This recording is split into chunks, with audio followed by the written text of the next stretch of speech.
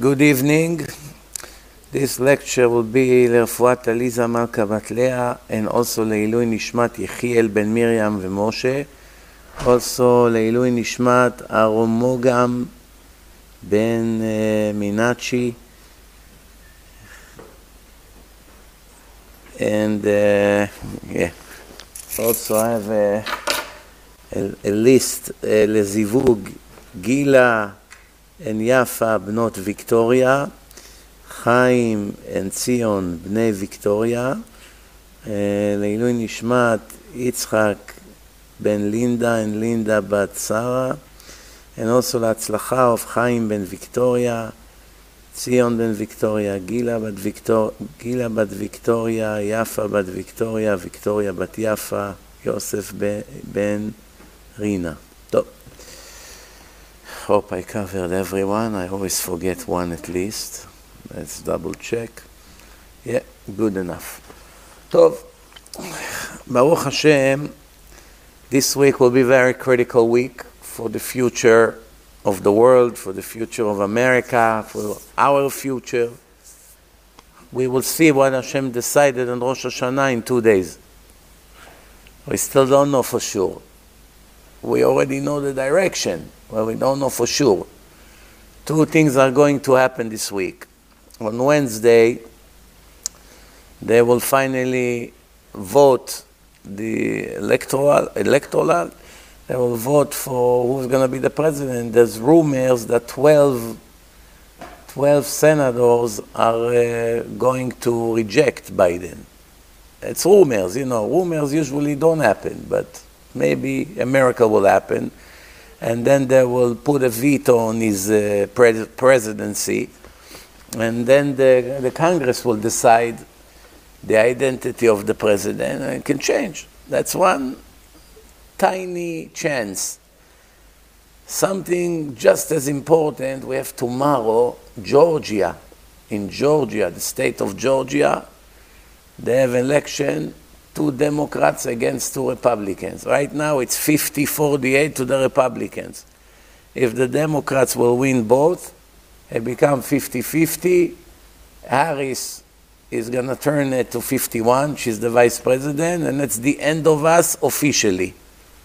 We lost Congress, we lost the Senate, we lost the presidency, and we're done. When it comes to these Democrat liberals, they'll finish us. 4 years, they'll have freedom to do whatever they want, to destroy the religion, to promote abortions, to help Iran to get a bomb, to go against Israel, to ruin all the great achievements of Trump one by one, to promote millions of immigrants to come here and destroy the place even more, to double the deficit, the national deficit, from 26 trillion to 50 trillion. That's all what they're going to do in the next 4 years for sure. However, if the Republicans will win one of the 2, just one, they don't need to win both. One of the 2, they will control the House, and everything Sleepy Joe would want to pass, they will go against it. So that means his presidency will not be as critical for us because they will fight him. So it's going to be like 50-50 almost. So now we will see if Hashem decided to give us smacks on both sides of our face or only on one side. We will find out in 48 hours. It's really not a joke because it's going to affect the whole world. It's going to affect us. It's going to affect Israel. It's going to affect the Middle East. And who knows? Who knows what's going to happen? We really don't know what's going to happen. There is one liberal Jew on the Democrat side. Be'ezrat Hashem, he would lose. And the Goy will win, or the Goya, whatever they are, the Republicans. Because when the Jews are lefty and liberal, they're more dangerous than anything you can imagine. If they write pro-religion, even better religious, they are a blessing to the world. They will always do good things. If they are Democrat, liberal, lefty, socialist, and etc., communist, It's the cancer of the world. The cancer of the world is this kind of people. Doesn't matter, Jews or non-Jews, all these kinds of people, they are the enemies of God. They always promote what the Torah hates. They always promote what God hates. They will promote homosexuality and all kinds of abomination and all kinds of horrible things. And once the world becomes even worse, therefore, that means more tragedies will come to the world. And when the tragedies come to a city or to a country, everybody pay the price, even the good people. Once the Satan get a mission, go and destroy Sodom, everybody dies, even the good ones. Why? Oy la'rasha, oy le'shcheno. Oy to the wicked, oy to his righteous neighbor. Why the righteous neighbor have to die with the wicked neighbors? If you live next to them, you go down with them. You want to save yourself? Run away from wicked people. Don't move to live in places where all your neighbors are lefty, liberals, God haters, religious haters, promoting abomination. Stay away from this kind of people. Don't take them as partners. Definitely don't marry to them. And stay as far as possible from them. The more you talk to them, the more damage you have to your soul. That's what it is. We're not going to become extremists here or we exaggerate. That's halakha lema'aseh. That's the halakha. You can see in the writings of Rav Avigdor Miller, you have to think 1,000 times before you even have a conversation with someone like this. And he spoke about these things 40 years ago, when the Democrats back then were even better than some of the Republicans today. They were not that bad like now. The Democrats of 40 years ago, they were not in such a low level like now. And still, he warned us from them. I'll give you an example. In Israel, half of the country is like that. It's not only in America. Half of Israel is like that. Today, 2 Israeli men went to the Israeli Supreme Court with a complaint. What's the complaint? 2 gays, lousy, wicked people, they want to get married. So, listen carefully what happened today. So they got married online by Zoom in a state of somewhere in America. One state that allowed 2 men to get married. One of the states, I don't know exactly, I don't remember which one. They came to the Israeli Misrad Apnim, to the immigration office, to the, civil office, and they want to get registered as husband and wife. And the girl say to them, she doesn't say, what do you mean, 2 men get married? Who say you can get married? None of this, of course, they already take it for granted that it's no problem. Her problem was if we can approve any marriage in Zoom. Not that 2 men are getting married. That's already normal. No question asked. She was not even surprised. You had to see the conversation. She said, I'm not so sure. We were told not to approve weddings by Zoom. Obviously, it's not a religious wedding. You cannot get married through computer without being next to your wife and put the ring on her finger. Just to give you an example, that's like a civil marriage. Like you go to the clerk, to the county clerk, when you get married over there. So she said, let me go ask. She comes back, she said, no, the government does not approve marriages by Zoom. Meaning, how did you get married if you've never been in America? We got married on Zoom. No, we don't approve marriages by Zoom. Marriages man to man, we approve. But marriages by Zoom, we don't approve. You understand that this is the face of the Jewish state today. The biggest shame, the biggest chilul Hashem. And in America is nothing better. Sleepy Joe and his friends and Harris, same garbage. זה נבלה וזה טרפה. The difference is that the Jews will pay a much bigger price by Hashem. When a goy does stupid things like this, he's going to get his punishment.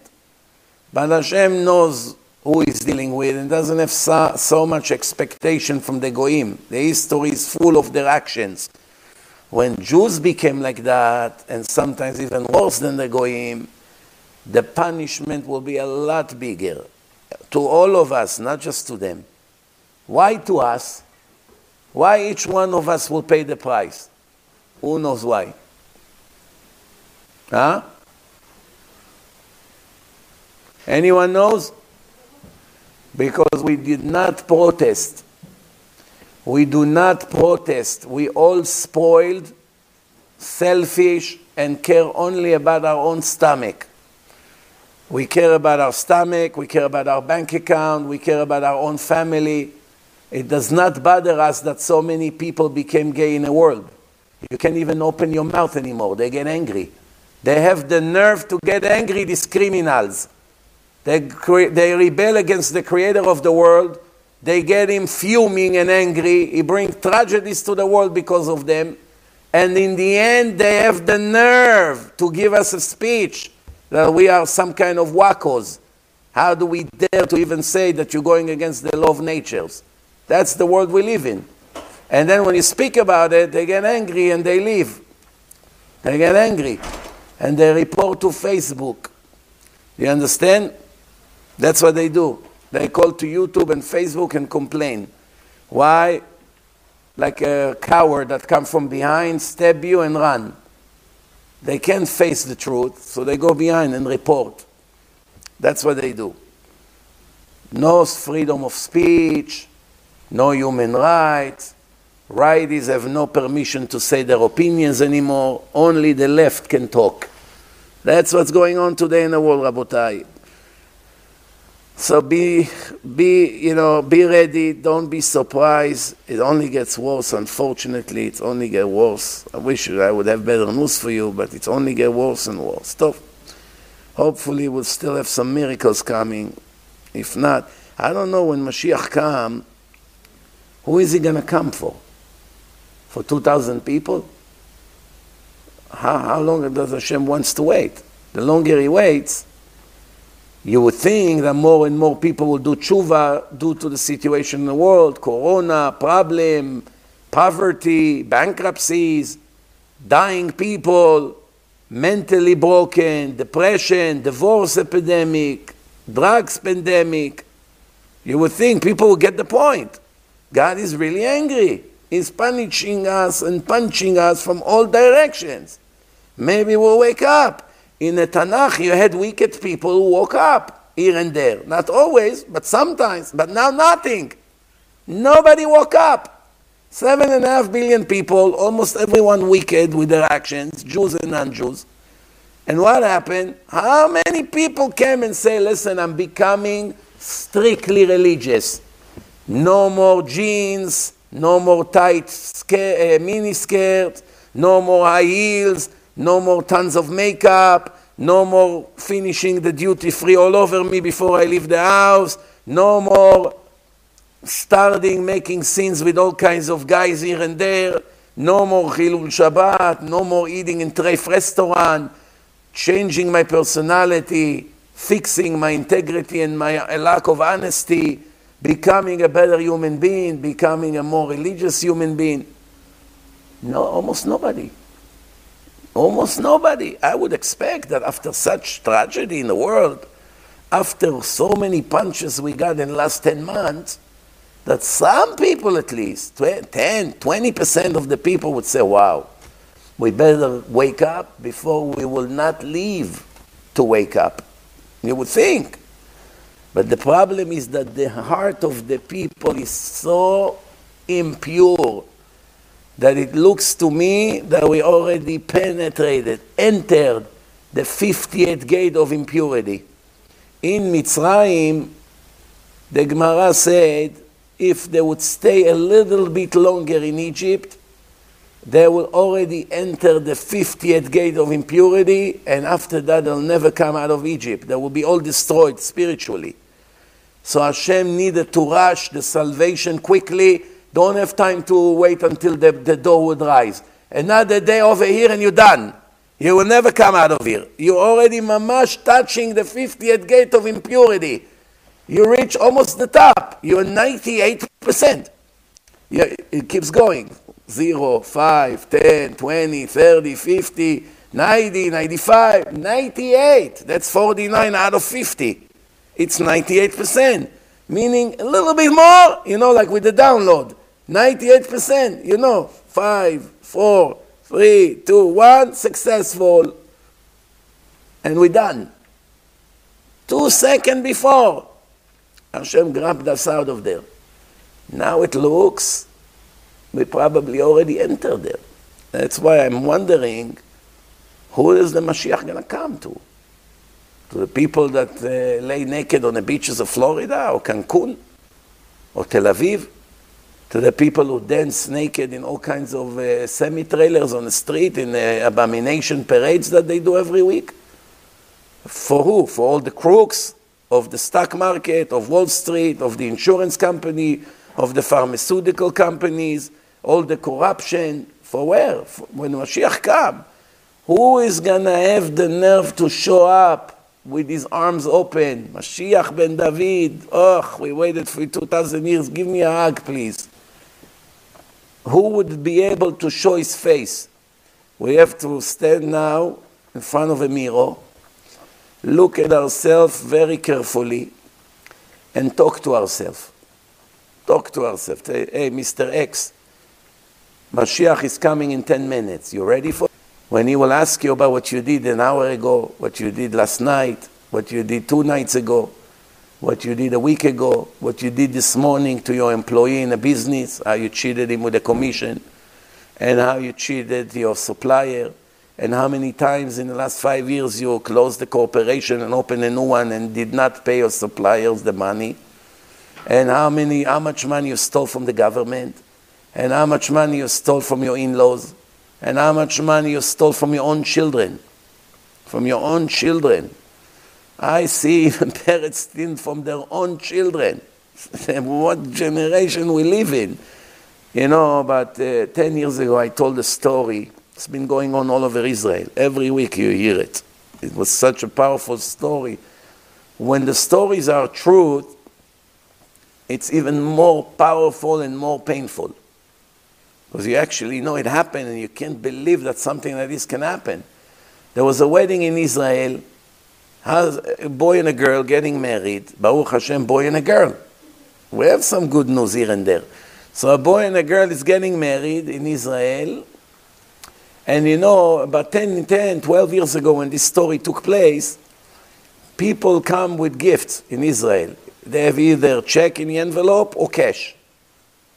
A lot of people bring cash. So what are you going to do? Today they have a big safe. Everybody throw it in. By the end of the night, they open it, they take it. But the reason they made the safe, because there was some kind of robberies here and there. The gifts disappeared. So now this is a husband and wife. They're not rich.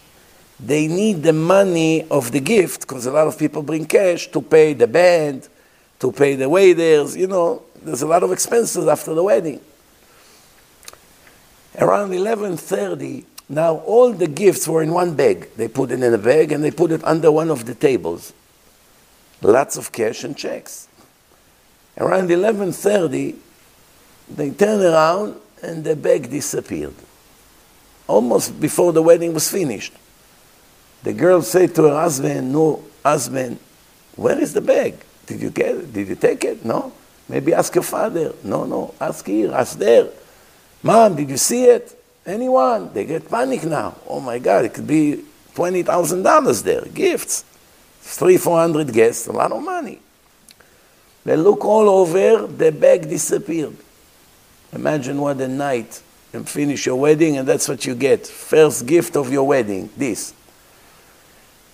They called the police. The police showed up at 1 a.m. or something like that. They had to stay in a place there until 3 a.m. Police write down the testimonies, this, that. If we'll find out something, we'll let you know. Lost case. The police won't do anything about it. What can they do? How are they going to know? They go home crying. Instead of going home and starting a new happy life, they went home. They couldn't pay here, they couldn't pay there. They had big embarrassment. The waiter said, "How can you do such thing? What, you show up to the wedding, you don't bring money with you? We were supposed to pay you from the gift. There should be enough money to pay." Big embarrassment. Tov, as they try to recuperate from this horrible incident, 3 or 4 weeks later, they got the video of the wedding. You know, the video of the wedding that usually you watch it one time, and that's it. And for that, you pay thousands of dollars for that one time. So, they called the entire family for the premiere, right? For the premiere, first time they will display the wedding video.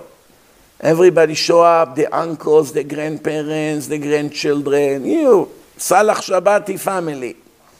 They all showed up, more than 50 people, like sardines. Wow, you look so good, Sarah. Moshe, don't worry, you also look good. Look good, look bad. That's a very sad night. Why? Look how it ends. As they watch it, the girl said, look, Moshe, the bag is still there. The video goes around, they see the bag on the floor, under the table. The girl said to her husband quietly, imagine if we see now on the video who actually stole it. He said, wow, I didn't think about it. They watched. Somebody comes closer. You see the back of him with the jacket, bend down, pick up the bag, pick up his jacket, push the bag under the jacket, and turn to the side. And right away in the room, you heard the chair fell on the floor, someone with his head, boom, fainted on the floor. They turn around, the father of the bride is the thief. He stole the gifts from his own daughter. This is the world we live in. You understand? Do we need to add more to the situation? How bad it can get? How much worse it can get? How much worse it can get? This is what you do to your own daughter in the night of her wedding?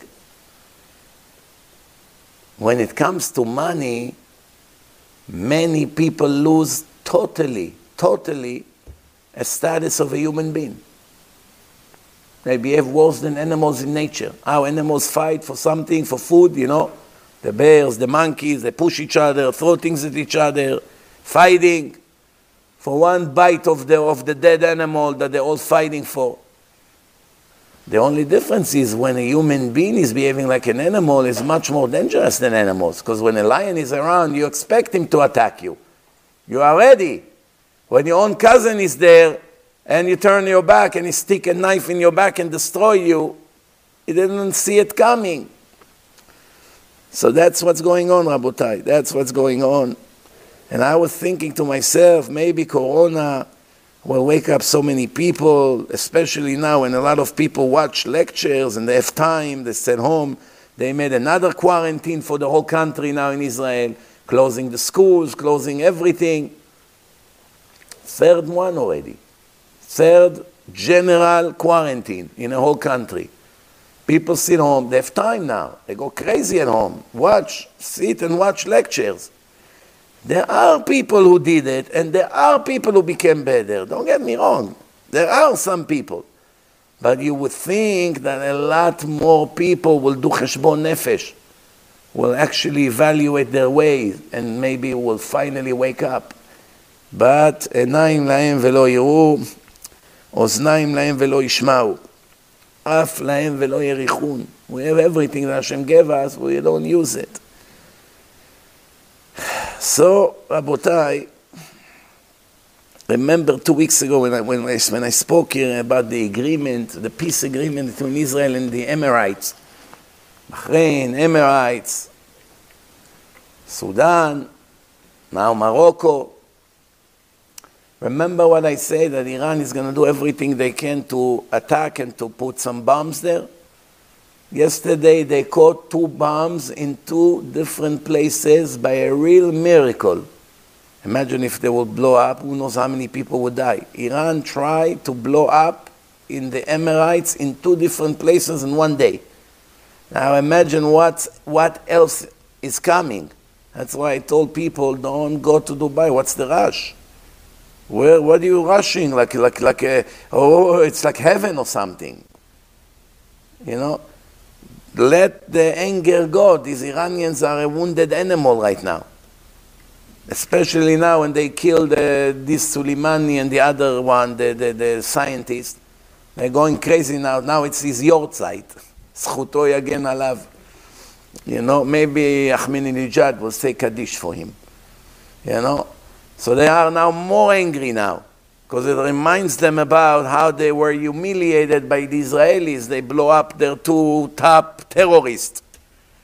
Very dangerous. You don't know what can happen next. You don't know what can happen next. השם יצילנו.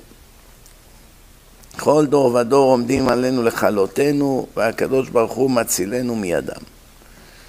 Every generation and generation they stand with a plan to destroy us, and Hashem again and again and again is saving us from them 100%. Tov.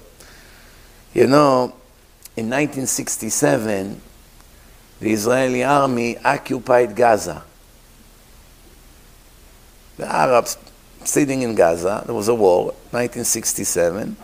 Part of the world was occupying Gaza. There's no more Egyptian here. We are in charge. They were so happy, the Arabs, the Palestinians, that they got rid of the Egyptians. The Egyptians are very cruel, very cruel. Egyptians and Syrians, very cruel countries. They torture prisoners, they do mental things to them. Very cruel people. So they were so happy to get rid of them, what they used to do to their daughters and to all, you know, it's strangers, Egyptians. And here comes the nice Jews with their merciful heart, and they're very nice. Israelis used to walk in Gaza on a daily basis with no fear whatsoever. There was no Hamas yet. 1967, most of you were not born. So they were going shopping, much, much cheaper than Israel. Hundreds of Israelis per day used to walk in Gaza on shopping, just like Paris and New York. And the Arabs were extremely happy. Wow, we got so many great customers. We got rid of the Egyptian. Days of Palestinian Messiah. Days of Mashiach. The Arabs were so happy. And then they found out there is one Arab in Gaza. I give you one guess. What was his name? Huh? If you guess what was his name, you get right now from me $100. Huh? What was his name? I give you 10 guesses. No? Shoot. What was the Arab's name? Huh? Okay. Don't think I'm so generous. If I offered you $100 just like that, that means your chance to guess is 1 to a billion. So his name was Yaakov Abu Chatzera. Baba Sali's grandfather. Don't worry, Baba Sali's grandfather did not come back to life to go shopping in Gaza. No, it was a real Arab Muslim. That his name is Yaakov Abu Chatzera. They say that, they told that to Baba Chaki. Who was Baba Chaki? Baba Sali's younger brother. They told him, you're not going to believe. We found in Gaza an Arab name after your holy grandfather, Rabbi Yaakov Abu Chatzera, that is buried in Egypt.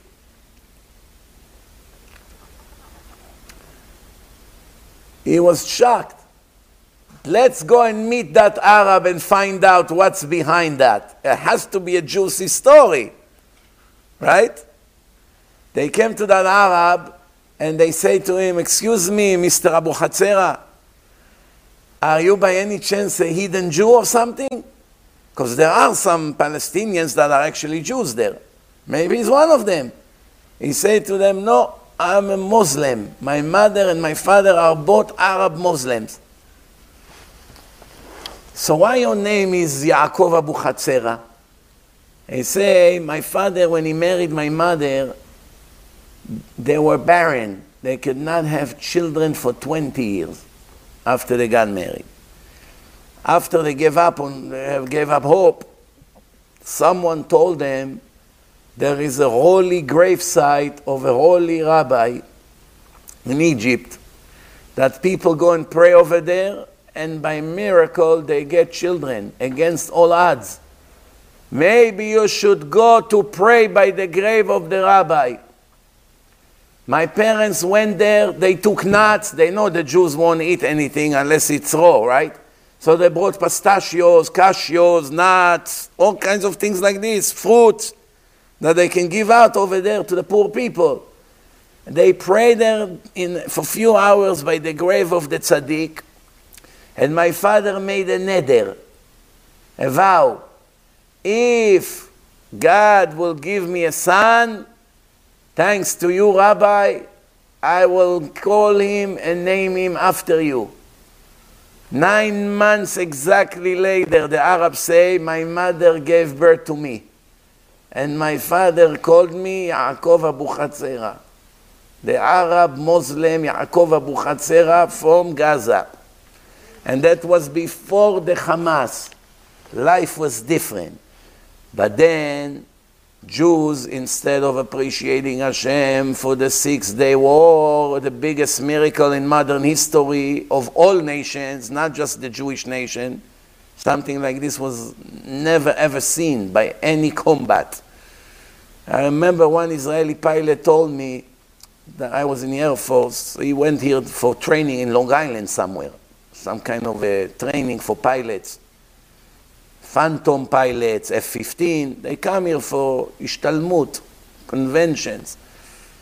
And the general of the American Navy, the general, which is a pilot, F-15 pilot, is giving the sessions, and he's talking about World War I, World War II, this bad, this combat, this war, that war. Not one word again about the 6-day war, which was the big any air force ever. Knocked down dozens of Arab airplanes in hours, destroyed their air force in hours. Egypt, Syria, finished them in hours. Something like this it's a miracle like this. So the Israeli pilot asked the American, the Goy, excuse me, General, you've been talking for days and days and days. You mentioned every possible war. You did not say one word about the 6-day war. Any reason for it? The American general said to him, you an Israeli Jew. And I understand why you're asking me this question.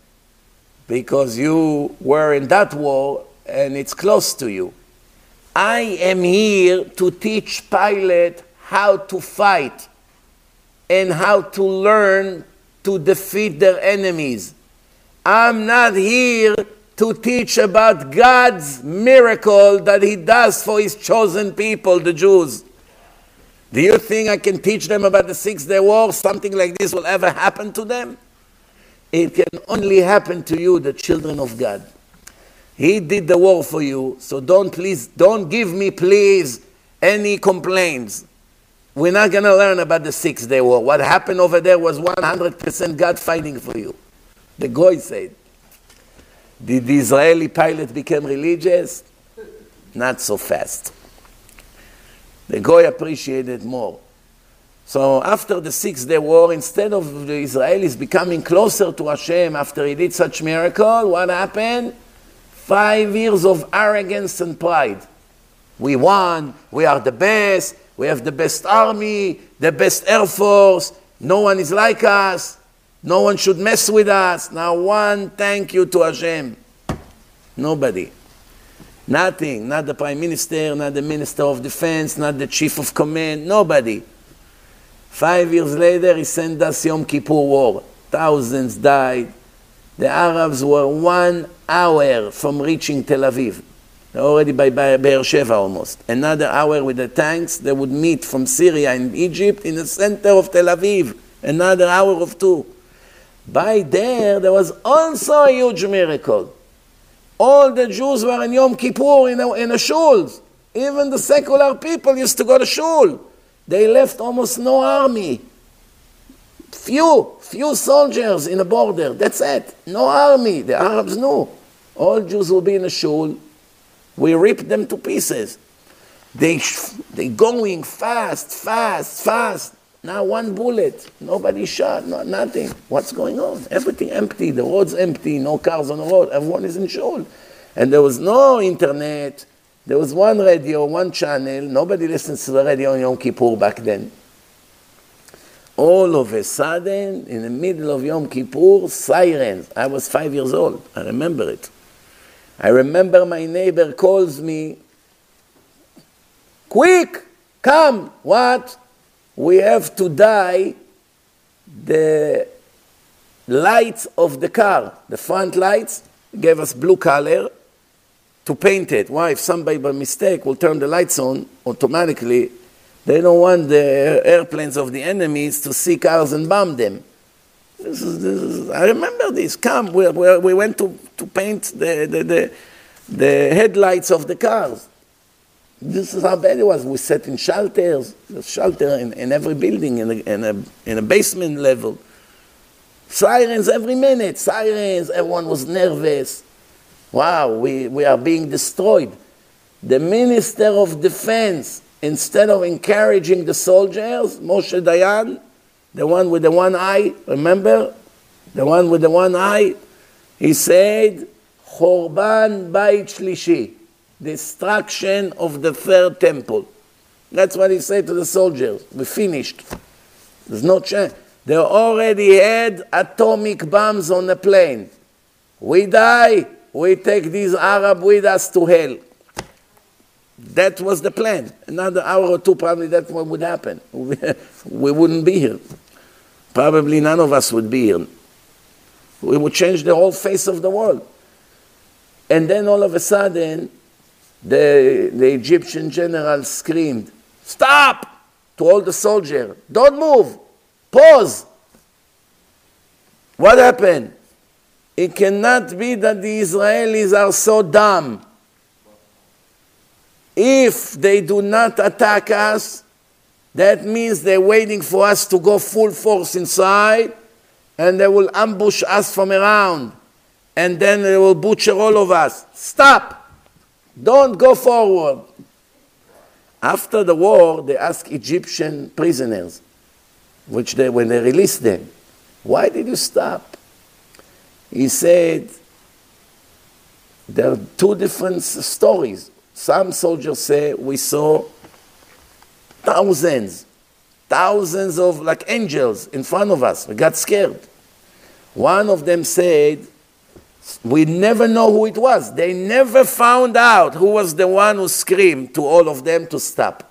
They never found out. That person was never found. They checked who gave the order to stop. Without that order, it would be the end of us. They never found him.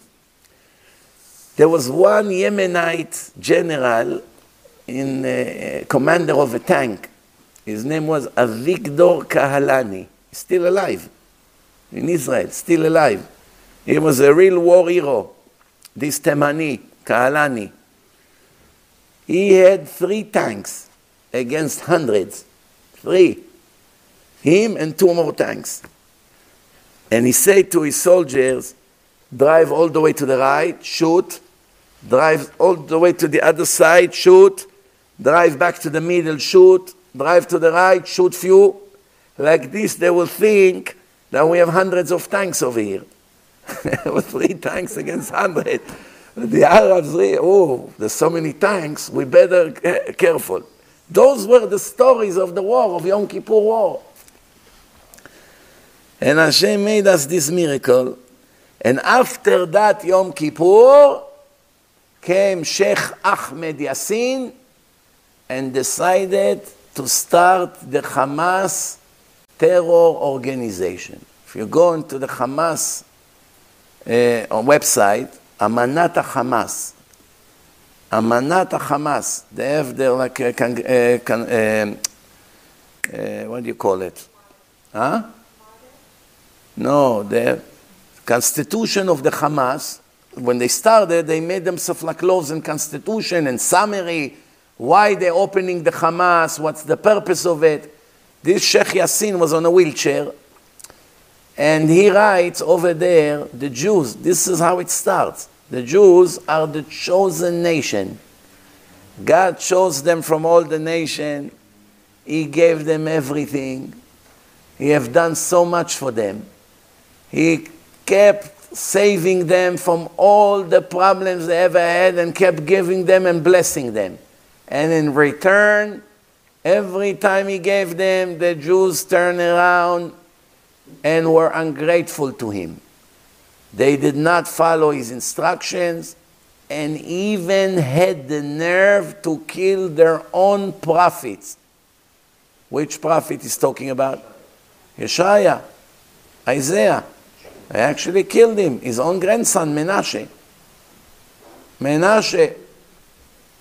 You know? So, the Arabs, this Yassin said, because they are like this, it's time for us, the Arabs, to teach them a lesson. That's why I'm starting the Hamas. Already 30, 40 years we suffer from them. Every minute they shoot rockets, they blow up people. Hundreds they murder already, if not thousands. And there's nothing you can do against them. Nothing. It's like Hashem put handcuffs on our hands and our legs. A terror organization of I don't know how many people they have, 10,000, 20,000, I really don't know. They actually holding a gun to our head and we are shaking from them. That's the truth. We're afraid. We're afraid to go into Gaza. We all know if we go in an operation in a war with them, we're going to have 1,000 dead soldiers at least. Because you're going to have to fight in their neighborhoods and very narrow, all kinds of turns. They throw bricks from the top on the soldier's head. They kill many soldiers like this. They have all kinds of booby traps.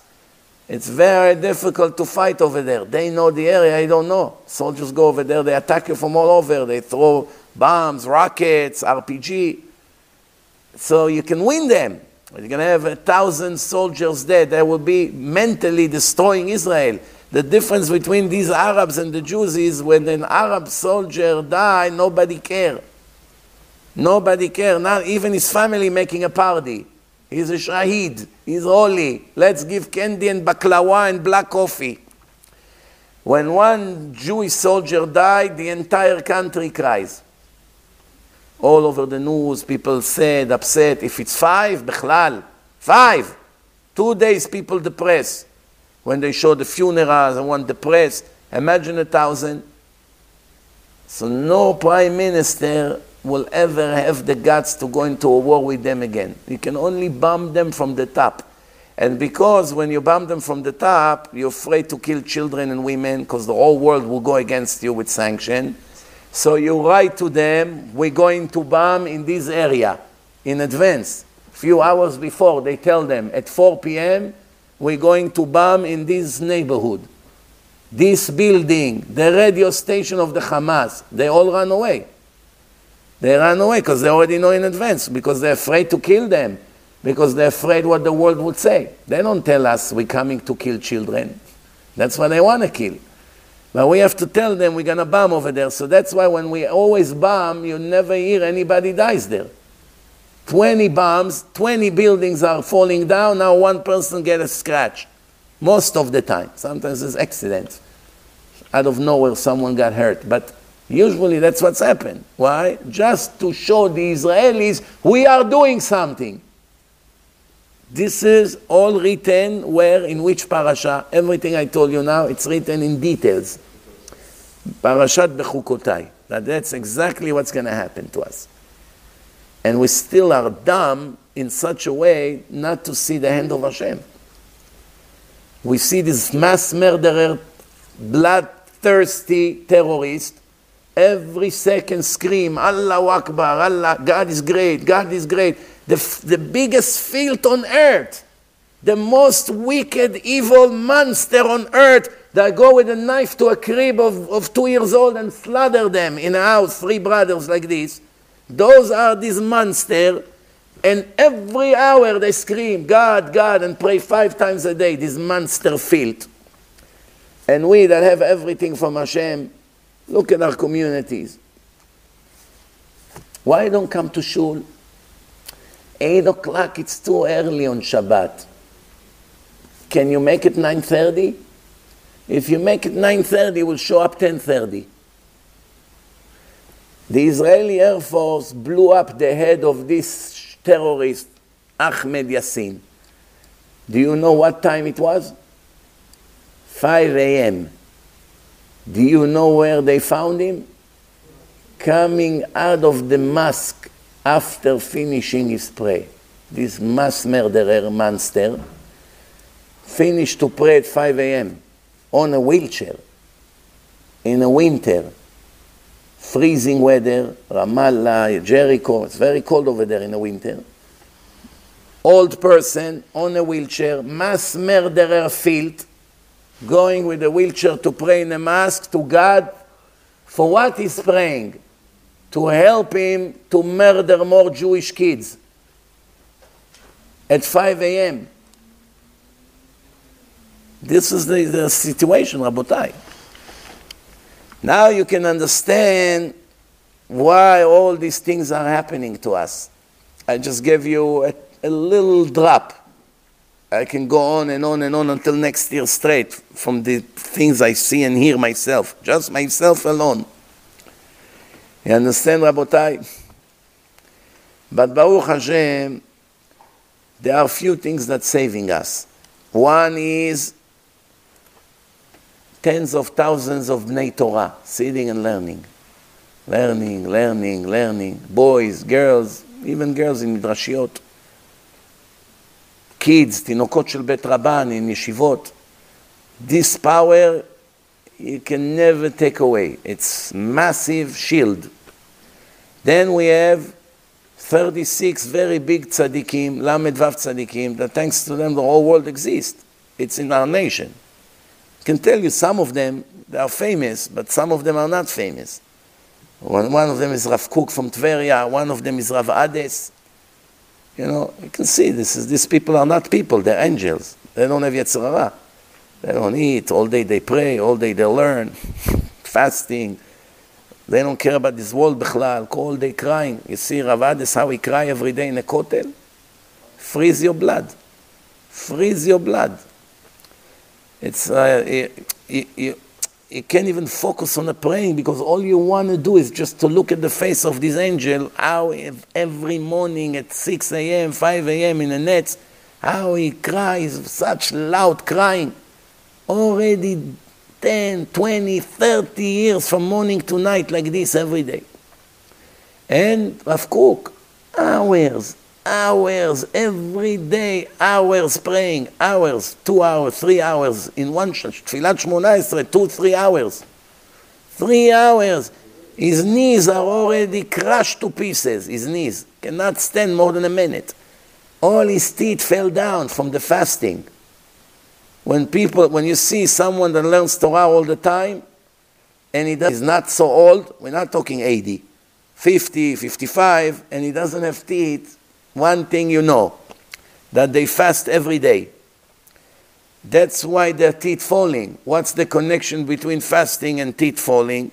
When you don't get your vitamins, the teeth does not have the strength.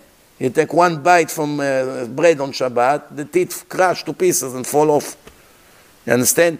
Our teeth fall off because of 20 cans of Coke a week that we drink. It destroys the teeth. Their teeth falls because they don't eat basically anything and they don't get vitamins and the teeth are falling. Yes, my own rabbi is like this. I told him, I'm sending you to a dentist, a friend of mine in Israel is going to make 3 implants for you. And on the implants you can do bridges that at least you can eat.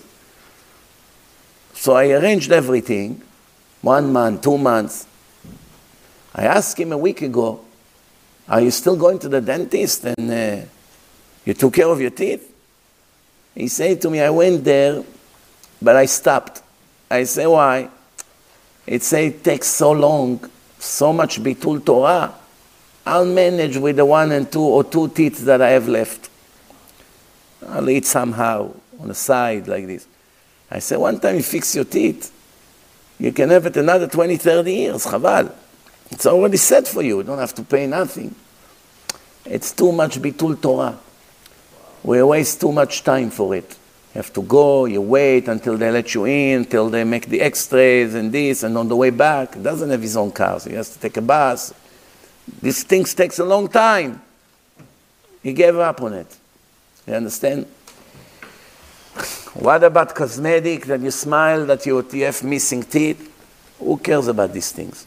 We came to this world to be models in a magazine. We came to the world to be holy tzaddikim. In Israel they have a say, צוחק מי שצוחק אחרון. Remember this. צוחק מי שצוחק אחרון. The one who laughs last, laugh the loudest. How do you say it? You got the point. Baruch Hashem.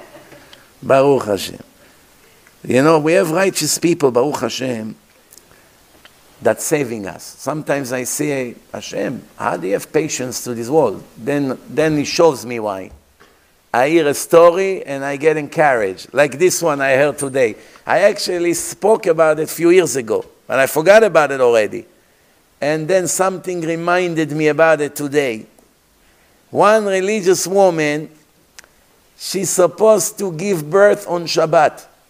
Maybe yes, maybe not. 2 hours before Shabbat, she's preparing a bag in case she's going to have to go to the hospital on Shabbat. There's no time to start.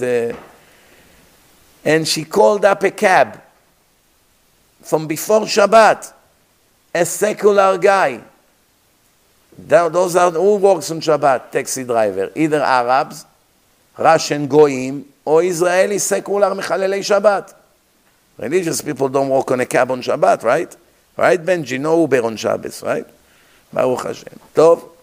So she sits in a cab with a bag. Actually, it was before the end of Shabbat.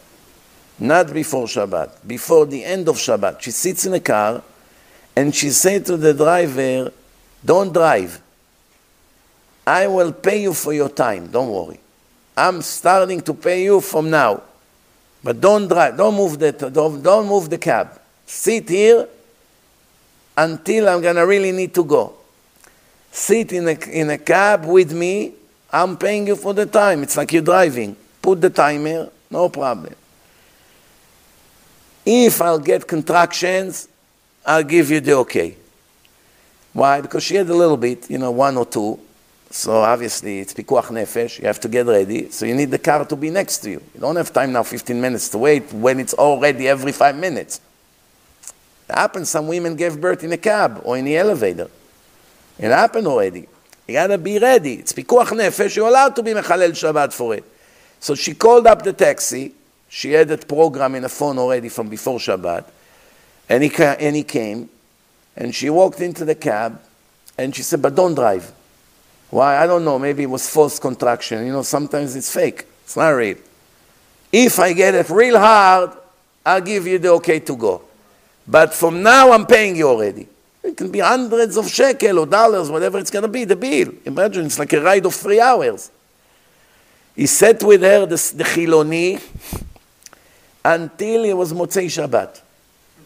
She told him, Baruch Hashem, I didn't give birth. Now you can go. We can manage on our own now. Motzei Shabbat. How much do I have to give you? It was, every minute he jumped. Another shekel, 2, 3, 10, 20, 50. It keeps going. He said to her, on my dead body, I'll take a shekel from you. I'm not taking a penny from you.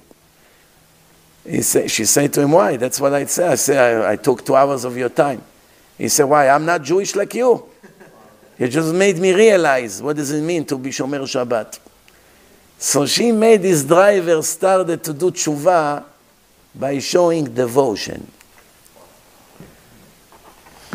I'll tell you one last story that's similar to that, and we'll start our lecture for tonight after the short introduction that we had. There was one Avrech in Bnei Brak, very poor. One Avrech in Bnei Brak, very poor. He's learning in yeshiva, in Kolel. What do they get? Peanuts. Shabbat, his son got very high fever, 40 Celsius. Like 104, 105. Very serious. Already life risk. Pikuach nefesh. High fever, it's life risk. Something is really wrong in the body. He called up a private doctor. Please come check my son. He's boiling from heat. The doctor, secular, showed up with his bag, walked in, checked the boy, did all the tests. He told him, don't worry, there's nothing serious. I'll give you some medicine. In 1 or 2 days, you'll feel better. You can relax. He said, wow, thank you very much. So the doctor finished, and the doctor say, 500 shekel. 500 shekel. Back then, it was like $120. House visit. So the Avrech say, all done. He's thinking now, what should I do? Shabbat, I cannot write a check. Cash I don't have. If I write the check, I will mechalel Shabbat. If I tell the doctor, would you mind coming back tonight after Shabbat to get your check? Oh, what a chilul Hashem is going to be with this kibbutznik. Whatever I'm going to do will be bad. What should I do? Chilul Hashem, chilul Shabbat. It's a real catch-22. So what did he do? 500, you have to write Chet, Mem, Shin, Mem, Aleph, Vav, Taf. 7 letters. 2 words, 7 letters. What happens if you write Elef? Elef is only 1 Chilul Shabbat. 500 is 3 Chilulei Shabbat. If you write the word Elef, you get 1 stoning in the next world. Death by stoning once. If you write 500, you get 3 death by stoning. 3. Why? Every 2 letters is a separate Chilul Shabbat. Every 2 letters. So the Avrech thinking, of course, I don't want to write 500. I'm going to write 1,000. Double. And it's very poor. His house is falling apart. But not to be Mechalel Shabbat more, he said, that's the shortest word I can write. 3 letters. And I will do it with my mouth. If you pick up the pen with your mouth and you write, it's not the oraita, because it's not in the right way. It's shinui, in a different way, like you do with your elbow, you do with your feet.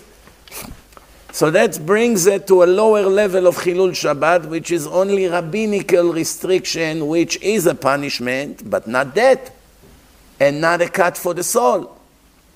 So he picked up the pen, and he wrote slowly, like this. Aleph, took him about 2-3 minutes. It wasn't exactly so nice writing, but he got the point. He picked it up, he came, and he put it like this on a table, and he said to him, here is your check. The doctor picked it up, and he see it's written Elef. He said to him, I'm sorry, I told you 500. He doesn't know the laws of Shabbat. He said to him, I know, but when you write on Shabbat, it's a very big sin. And I know if I'm going to tell you to come back Motzei Shabbat, you'll be upset at me, you don't know me. What, I'm wasting your time to come second time to collect your payment. But if I write it in a regular way, I destroy my own soul. Oili mi yitzri, oili mi yotzri. So I decided that the shortest word that I can write is Elef. So here, take it. The doctor told him, with all due respect, Mr. Young Man, I don't see that based on your home you can afford to lose 500 shekels that easy. Still a lot of money. He said to him, don't worry, nobody can ever lose from doing what God wants him to do. I'm sure he will be fine. The doctor took the check, shook his hand, and left. Motzei Shabbos, Saturday night,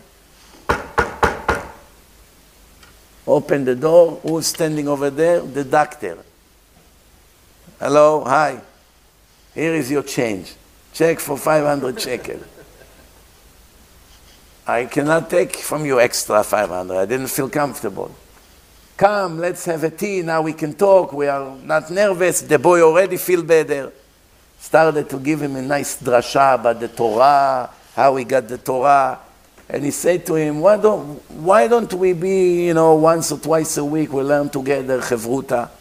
Maybe I come to your office or you come here and we learn. I'm learning right down the block. Slowly, he was mekarev this doctor until he made him a full Baal Tshuva. So you see how life works. You come and sacrifice money that you don't have for the sake of heaven. You're so poor and you're willing to lose so much just not to make one time an extra sin. And what do Hashem say? Not only you won't lose the money, don't worry, nobody ever lost from listening to me or from sacrificing to me.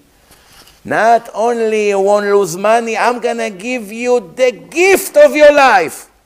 That if you lived 70 years and learn and do mitzvot all your life, you would not earn what is the gift I'm about to give you. Is this doctor, you're going to make him Baal Tshuva, and he's going to keep mitzvot, and his children and grandchildren until the end of days, and they're going to bring you trillions of mitzvot, much more than you bring yourself in your life.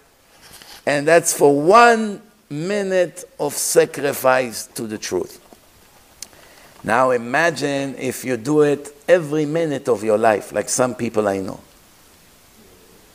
Imagine how lucky you are that you run to spread the truth of Hashem, to teach people and try to save their souls, and what do in return? Curse you and wish you to die online. Every minute. Your children should die, you should get cancer in your head, Hitler should have burned you in Auschwitz, things like this. Israeli, liberal Jews, gays, all these Reshaim. They have big mouths, some of them. And they write it, they're not embarrassed in public with their face, with their profile face, next to what they say. Or when you speak on the radio, you have thousands of comments in the middle of the show. Yesterday I spoke in Israel on the radio, Sunday. I have a weekly show now. Every Sunday, 8 p.m. in Israel. Here it's 1 p.m. And it's also with a video. So they watch it also online. So once you speak, you see thousands of messages running. There's tens of thousands of people listening live on the radio and watching. So you see every second and one after the other, 1, 2, 3 messages nonstop. 99% of the messages are positive. I'm inspired, great, I'm so happy there is a show.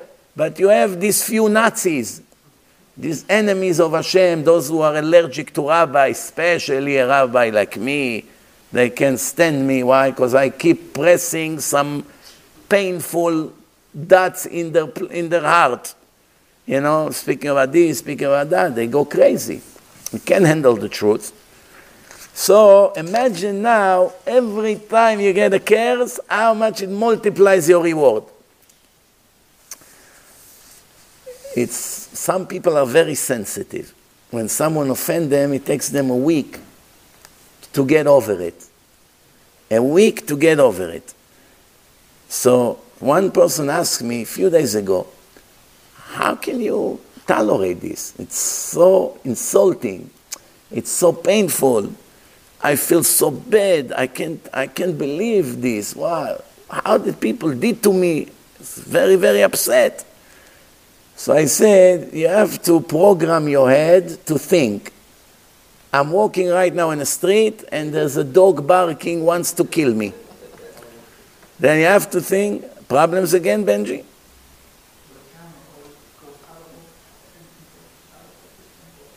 The new camera? The new phone? What's going to be? We have to change the setting, I guess. I have a feeling that Hashem does not want people to watch it on online. Maybe they're coming more to lectures. Maybe that's the case. But we'll give it another chance. So anyway, I say to them, I say, look, you have to think, I walk in the street, and there are dogs that bark. Do I get offended?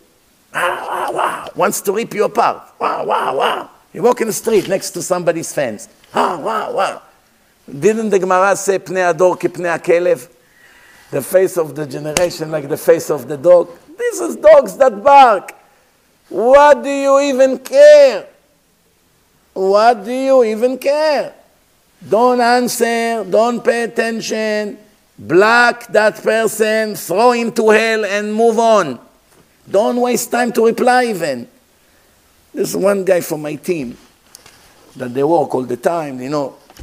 We have teams of follow-up, commando. I call them the commando. Each one with his specialty. Kids that are young, this guy. Families that are broken, this guy. Still, people, you know, girls, guys, they're all Baruch Hashem team of commando. Whenever you need a follow-up, please call this number immediately, no matter what time. They're ready. Ready. Then 2-3 weeks later, usually I get an email, thank you for setting me up with this guy. Everything, Baruch Hashem, worked out beautiful. They put them in yeshivot, they send them chevrutot. Mamash amazing. That's why you need these people. What can you do? You can do the whole thing by yourself. How are you going to have a worldwide organization, one-man operation? You need a lot of people. Baruch Hashem. So, let's move on. We'll finish the short introduction for today. Now we will start the lecture, Bezrat Hashem. Now we're going to start the introduction to the lecture. The real lecture will be tomorrow night in Brooklyn at 8 p.m. Tov. We saw now, Baruch Hashem, we finished Sefer Bereshit. I told you last week, Sefer Bereshit, 2,200 years. Just Parashat Bereshit, 1,400 years. The first parasha of the Torah. The entire Sefer Bereshit, 2,200 years. Now we're starting Sefer Shemot. Sefer Bereshit is called the book of the fathers, Avraham, Yitzchak, and Yaakov. It finished with the death of Yaakov, which is actually his life, because the Torah says Vayechi Yaakov, that's how it starts, Parashat Vayechi, that talks about his passing away. Why? The righteous people, when they pass, their real life begins, when they go to heaven. That's when the real life begins. Until now you were in a test.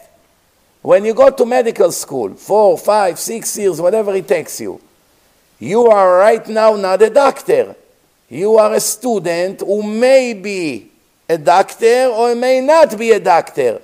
Depends how serious and how smart you are. You may pass, you may fail. When you become a doctor, when you finish the medical school, you pass the test, and officially you get your doctorate, and you become a doctor, right? Same thing over here. Hashem puts us in the world, we are in a test. 70, 80, 90 years, 50 years, everyone with his test.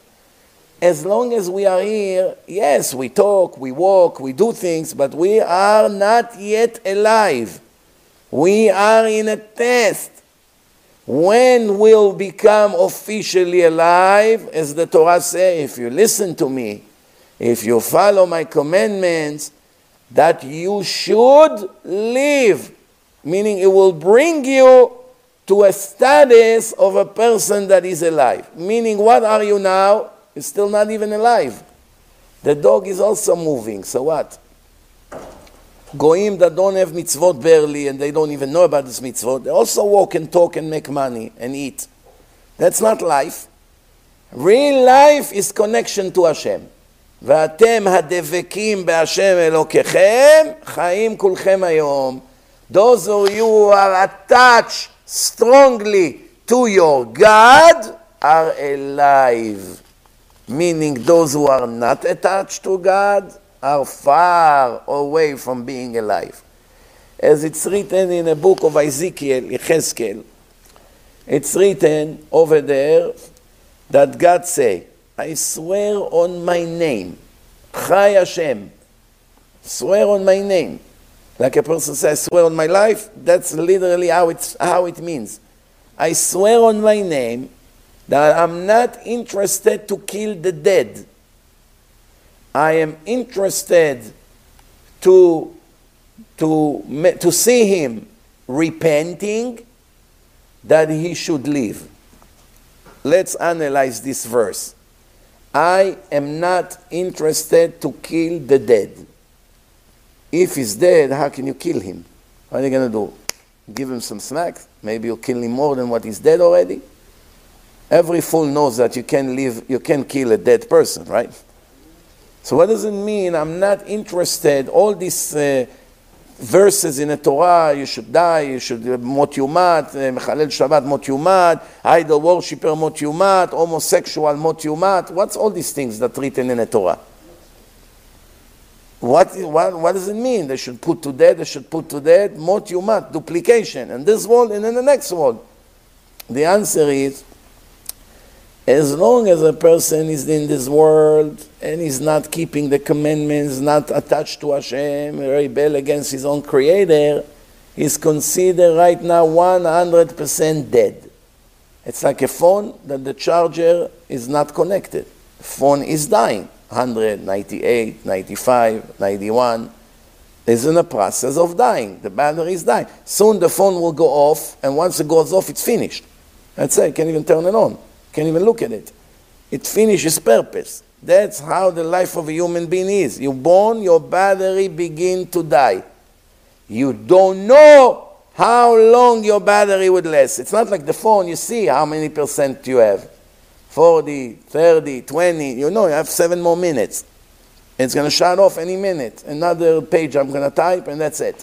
But with the life of a human being, you don't know how long you have left. Why? The phone is not in a test. There's no free will. The phone doesn't have free will if to shut, not to shut, to work, not to work. A human being is functioning only based on a free will.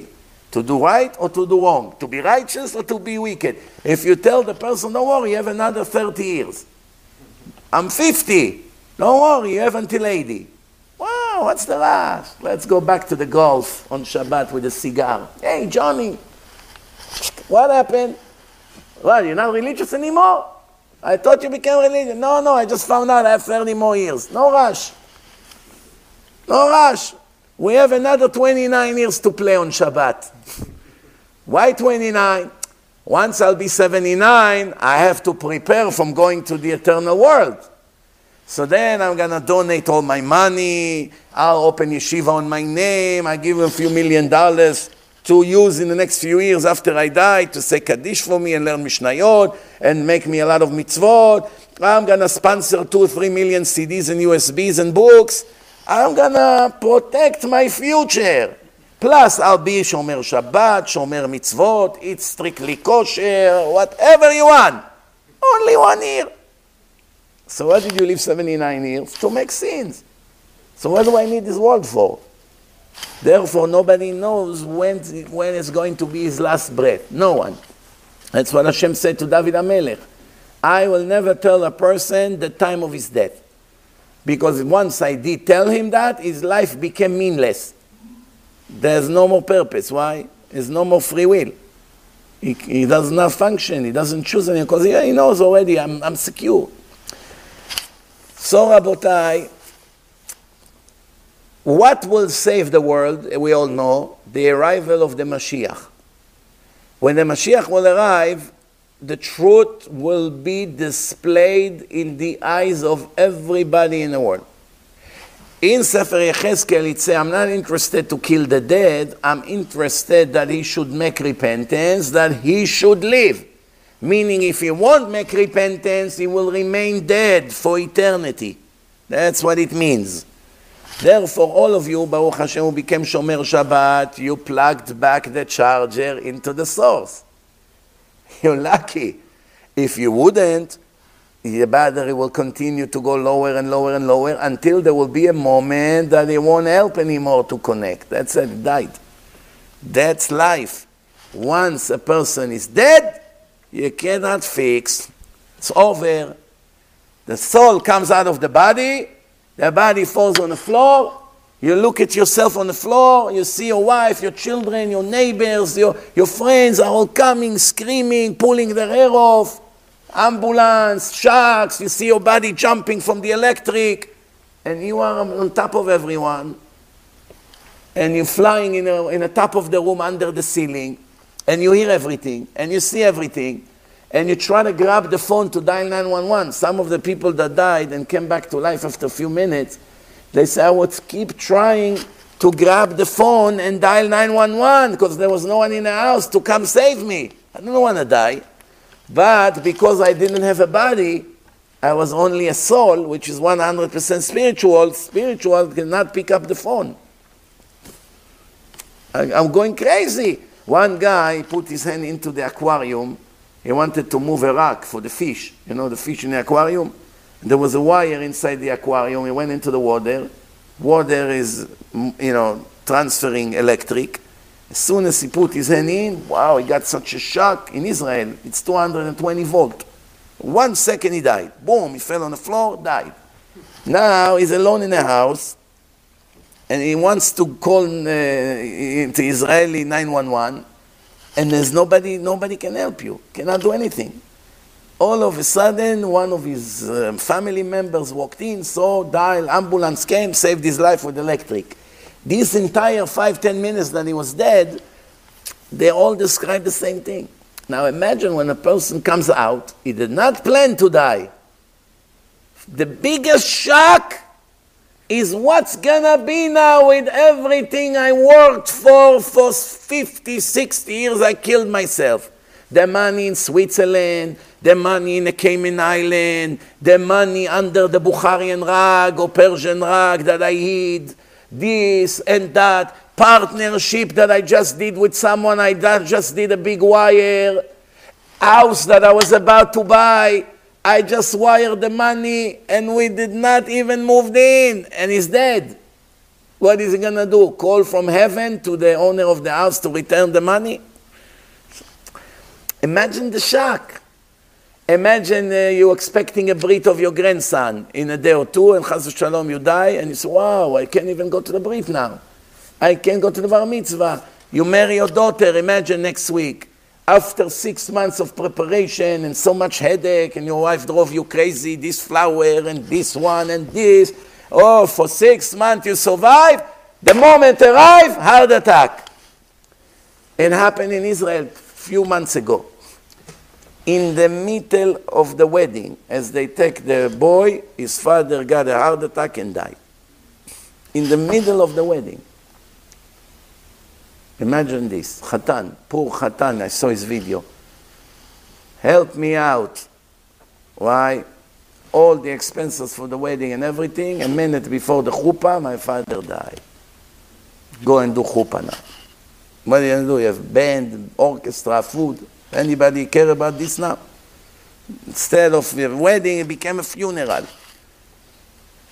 Why? Because a person never knows what's next.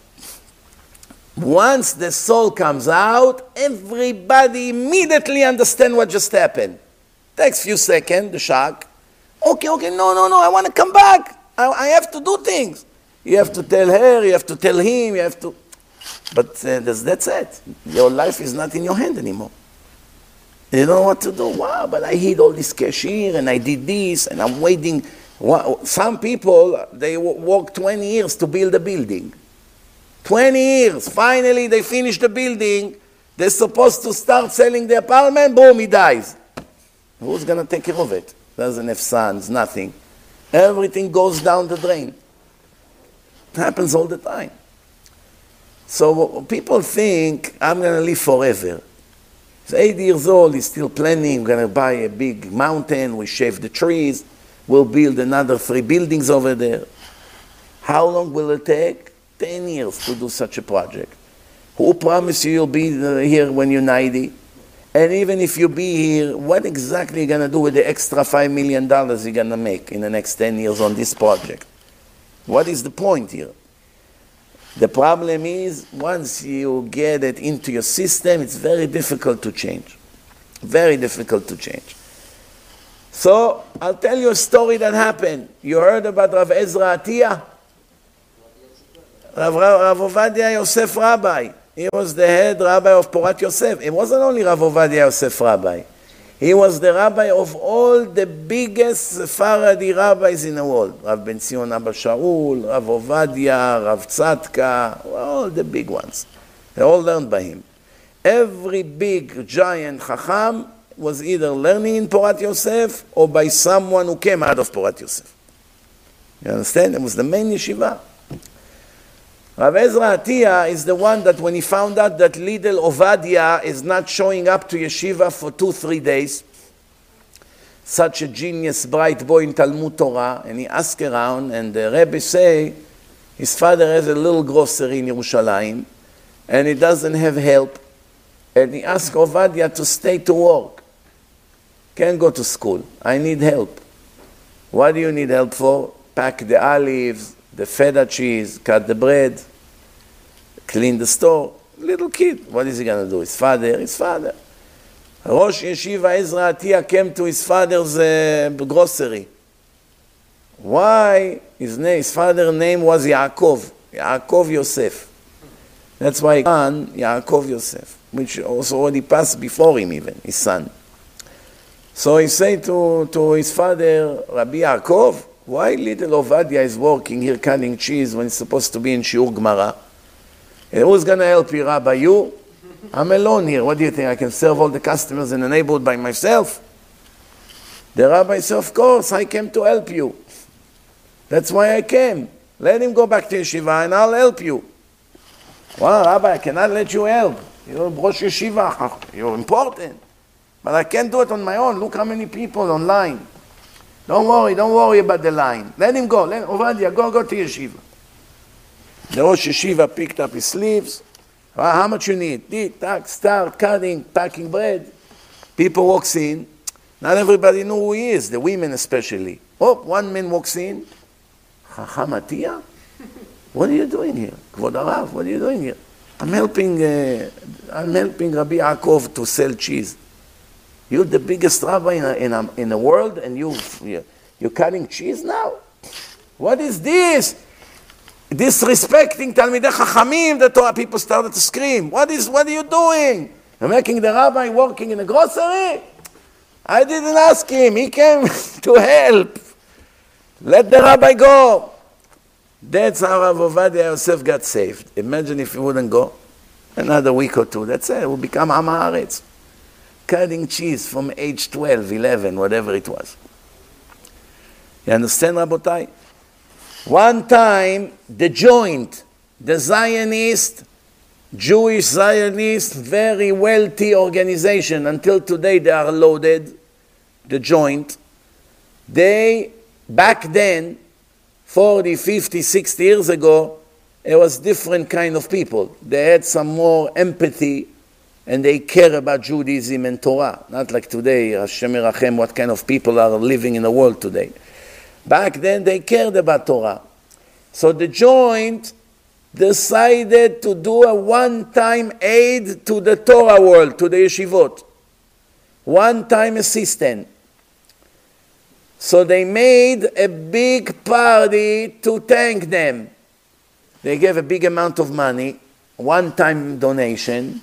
So they invited all the yeshivot who got their contribution. Each Rosh Yeshiva will give a few minutes speech as honoring the people of the Joint. When they called when the turn of Rav Ezra Atiyah came to speak, they say, Ya'amod Chacham Atiyah Rosh Yeshivat Porat Yosef לשאת את דבריו. He came out to the podium. He looked at all the people, all these rich people with their tuxedo suits, talking to you over 50, 60 years ago. He opened up his mouth. Words did not come out. He closed his mouth, open again, nothing comes out. Then he burst in such tears and crying. Started to cry in front of all the people over there. Crying. Wow, such crying. They all got so nervous. Imagine what an awkward moment. That's an important holy man. They all looked, they were shocked. There was one rabbi there, Rabbi Tenenbaum. He was Mazkir Va'ad HaYeshivot, the secretary of the board of the yeshivas. He jumped quickly. He held his hand. Rabbi, what happened? Listen to what he answered. When I stood up here to give my speech, I remember the Mashiach did not arrive yet. We remember that every day. Why all of a sudden now in front of the Zionists? What happened here? All these business people. So he said, and it got me so upset that I just could not hold the crying. Rav Tenenbaum said to him, Rabbi, with all the respect, we're all waiting for Mashiach to come. He was also religious, this Tenenbaum. But why all of a sudden now? What's the connection now to this event? Good question, no? What did he say? He said, because the Mashiach did not come, we are going to the joint organization to give us money that we can maintain our Torah learning in yeshivot. Because we cannot get money and they're the only one who have money now. It was very hard days of poverty. But if Mashiach would have come, the joint would have made a party for us, thanking us that we agreed to take their money and save them from hell in Olam Haba. Now it's a world of fakeness and lie. Everything is the opposite. We have to flatter them and come here and kiss up and give them thank you for giving money for us to keep the Torah and the yeshivot. But if there was honesty the way it should be, it would be the other way around. They would give us $1 million and make a party and go one by one.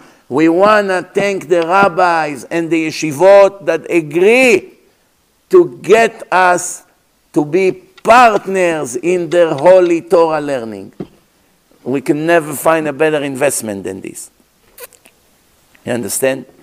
And I will give you a proof for it. A proof for it. Warren Buffett invested $4 billion in a company in Israel. One Israeli guy. The company value $5 billion. Warren Buffett bought 80% of the company for $4 million cash transaction. They say he's the best investor in the world. They asked him, what did you find in this high-tech Israeli big, huge company? He said, that's the future of the world. I'm sure that I'm going to triple my investment. So when they made that press conference, a party, who actually thanked who? Warren Buffett thanked them for taking him as a partner, or they had to thank him for coming in and becoming a partner? So he actually thanked them for allowing him to buy 80% into the wonderful company after they built it up for so many decades and brought it to become such a successful company, and he just come and write a check. You understand? So he thanked them for taking him in as a partner. When you have the best product and 10 people are begging, take me in, take me as your partner. I don't need 10 partners, I only need one. I only need one more assistant. No, we also want. No. Okay, I'm going to choose one of you. Oh, I choose you. Why not me? Why not me? Thank you. Mwah, mwah. Give hugs, kisses. Thank you for taking me as a partner. This is only when it comes to money, so people are appreciative.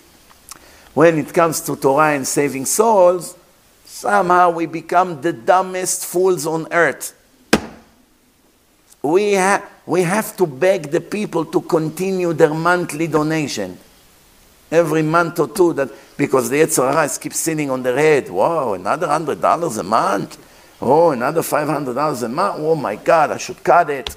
Fighting with himself, the poor guy. Spending in restaurants routinely thousands of dollars a month, no problem. But saving souls from internal destruction, it's a struggle. How he has to fight.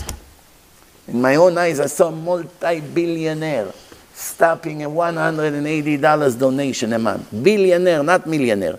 On 7 huge construction company making highways and bridges, working for the state of Florida, living in a $10 million home.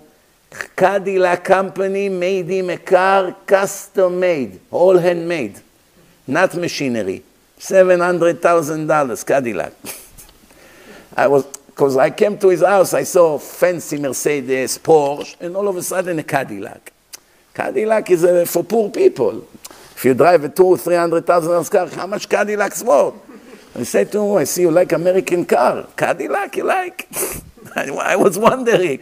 He said, no, don't be dumb.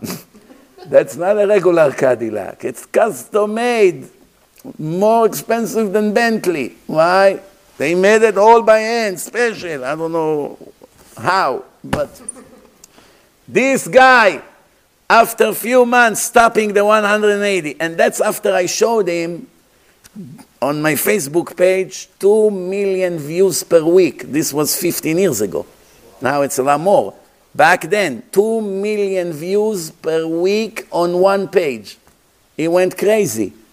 There was Lag BaOmer night, Motzei Shabbos. I opened my laptop, I showed it to him.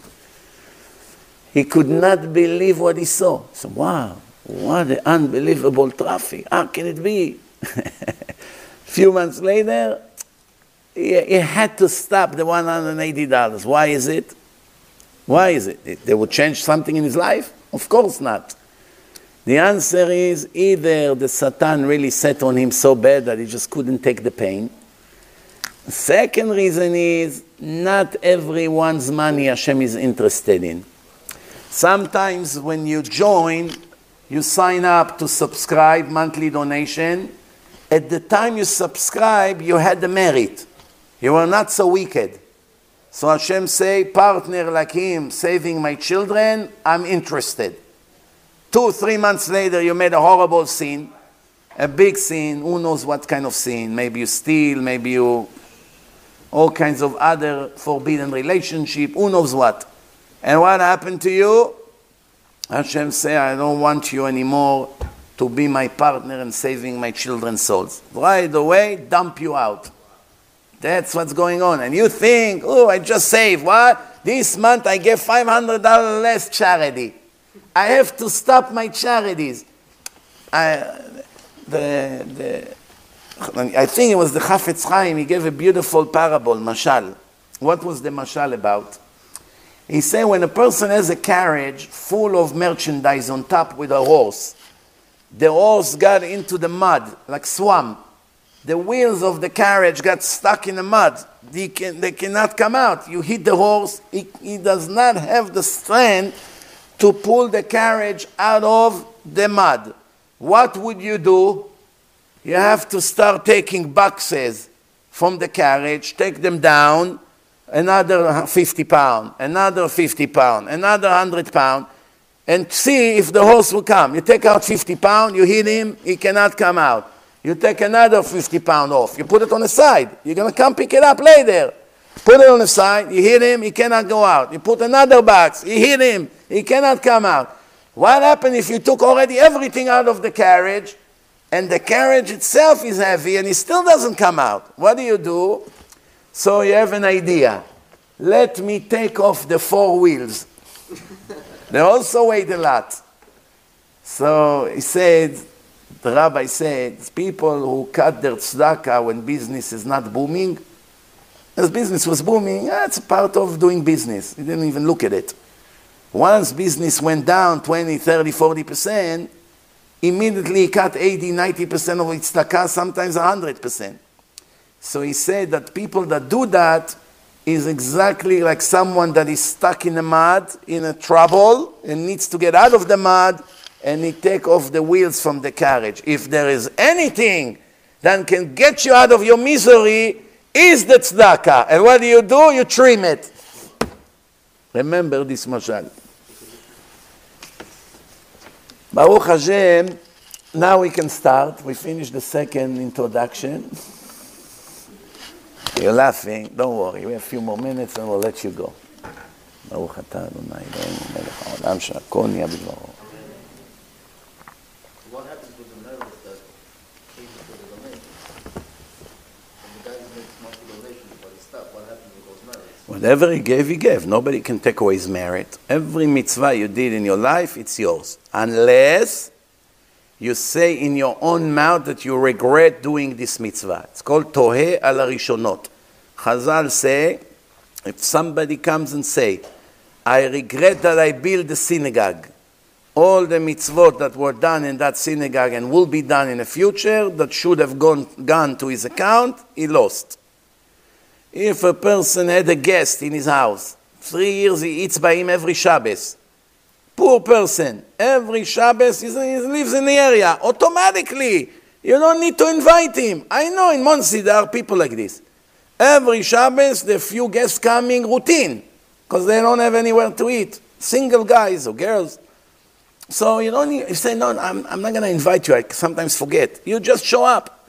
We are here. The family is here. 1 more or 2 more guests, not going to make any difference. Just show up.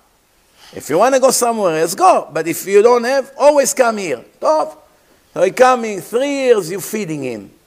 And then one time you found out he spoke against you and your family after he's eating in your table every Shabbat. You got very upset, very insulted, and after that you come to your wife and say, see, what an ungrateful person. I should have never invited him. We should have never dealt with such a kfui tova, such an ungrateful person. Chaval. It's a shame we invited him. In 1 sentence, you lost 3 years of hospitality. Mitzvah d'achnasat orchim. You lost everything. Why? You regret. Don't ever regret what you did, which is a mitzvah in the Torah. Don't ever regret it. If the person you found out that he's double-faced, he didn't deserve it to begin with, but you already did it anyway, don't regret. Hashem, I did it for you, you know it. Okay, now I'm going to move it to someone else that deserves. But I don't regret what happened. Whatever I did, I'm happy with. Now I'll go somewhere else and try to do even better. That's the right approach. Otzar HaYediot, in the name of the Noda BeYehuda. It was a big legendary Ashkenazi Rav, about 150 years ago. Important posek also. It's written that when Chas v'Shalom lo alenu lo alechem, when you go in a funeral and you help to bury someone, either you sponsor the funeral or you carry the bed, or you drive the body from where he died to in the old days it was primitive, not like now. Everything is organized, ambulance. It wasn't like now. They used to take the body with a carriage, people come participate, dig a grave. It wasn't so organized like now. So it's written in the Gemara that if you do some kind of chesed to the dead people, it's chesed shel emet. This is what Yaakov told his son Yosef in a parasha. Don't leave me here in Egypt. Take me and bury me with my fathers in Hebron, in Me'arat HaMachpelah, Avraham and Yitzchak. So why, when you bury a dead person, it's called chesed shel emet, a real, true kindness? Everything else is not true kindness. You get somebody tefillin he couldn't afford. It's not a true kindness. You give money to a poor family for Shabbat. It's not a true kindness. Your friend had a problem, so you went and helped him out to carry stuff. It's not true kindness. Everything is true. Why chesed with the dead has a stamp? That's really truth. The other ones maybe yes, maybe not. This for sure it's true. Why? Because every time you do a chesed to someone, you always have in the back of your mind, this guy's a dentist. If one day I'm going to need something, or for me or my children, I'll be able to go to him and he will pay me back a favor. Right? Or give me a big discount, or do it for free. It's it's an investment for a long term. This guy is going to invite me, he's going to take me, he's going to do for me. It's worth it for me now to sweat and help him out. I know it will pay off. Even though sometimes it's only in the back of your mind, meaning in your subconscious, you don't really think about it, because right now you're really busy with your heart to do the mitzvah, but it appears already in your subconscious that one day you will cash out on this mitzvah. With this person that you bury, he cannot pay you, he's already in a grave. So you know, I'm doing it and I will never get in this world the payment for it. So far, it makes sense or no? There's only one problem that I see. What about his son? His son will pay you back. His brother, his mother, right? The community will see that you're such a tzaddik, you went, you did a funeral for this guy, they want out your daughter for the best guy in the community. And will pay off big time. Here in this world, you're going to cash on this mitzvah for sure. If people will find out you volunteer in Chevrat Kadisha and you bury people for free, do you know what a reputation it's going to make you? If somebody wanted to throw you out of the shul because you speak in the middle of davening, they already decided to throw you out. Then one person got up and said, yeah, you're right, he's annoying, he's disturbing the tefillah. But come on, this is a guy who every night goes at 2 a.m. until 5 a.m. washing bodies in Chevrat Kadisha, volunteer. Would you do this? Wow, that's what he's doing? Forget about it, we apologize. He's going to stay in the shul, we're going to just put a tape on his mouth, that's it. We don't throw him out. So you see, it's worth it. You do chesed with the dead, somebody in this world will also pay you back. True or false?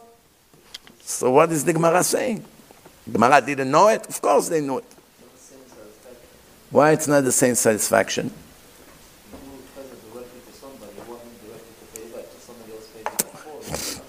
Let me ask you a question. If you do a favor to a mechanic, and a year later or 6 months later you need someone to fix your engine, and instead of $5,000, this mechanic can arrange it for you for only $2,000, remembering how nice you were to him a year ago. But he will tell you, I'm not an expert in this model. Go to the garage of my brother, it's 1 mile away, I'm going to give him a call, and he will replace the engine for you. Do you care if Moshe will do it or Reuven? It was done thanks to the favor he owed you from a year ago, right or wrong? Who cares who will do it? One doctor say, I want to do it for you, but it's not my specialty. I'll send you to my cousin. Or he's a much better doctor than me. Right or wrong? I like you so much, I have mercy on you. I do not want to operate on you. By me, you may come out, you may not come out. But my cousin is a great doctor, 40 years in business, nobody ever died under his knife. So because I love you, I'm sending you to my cousin. Fair or not?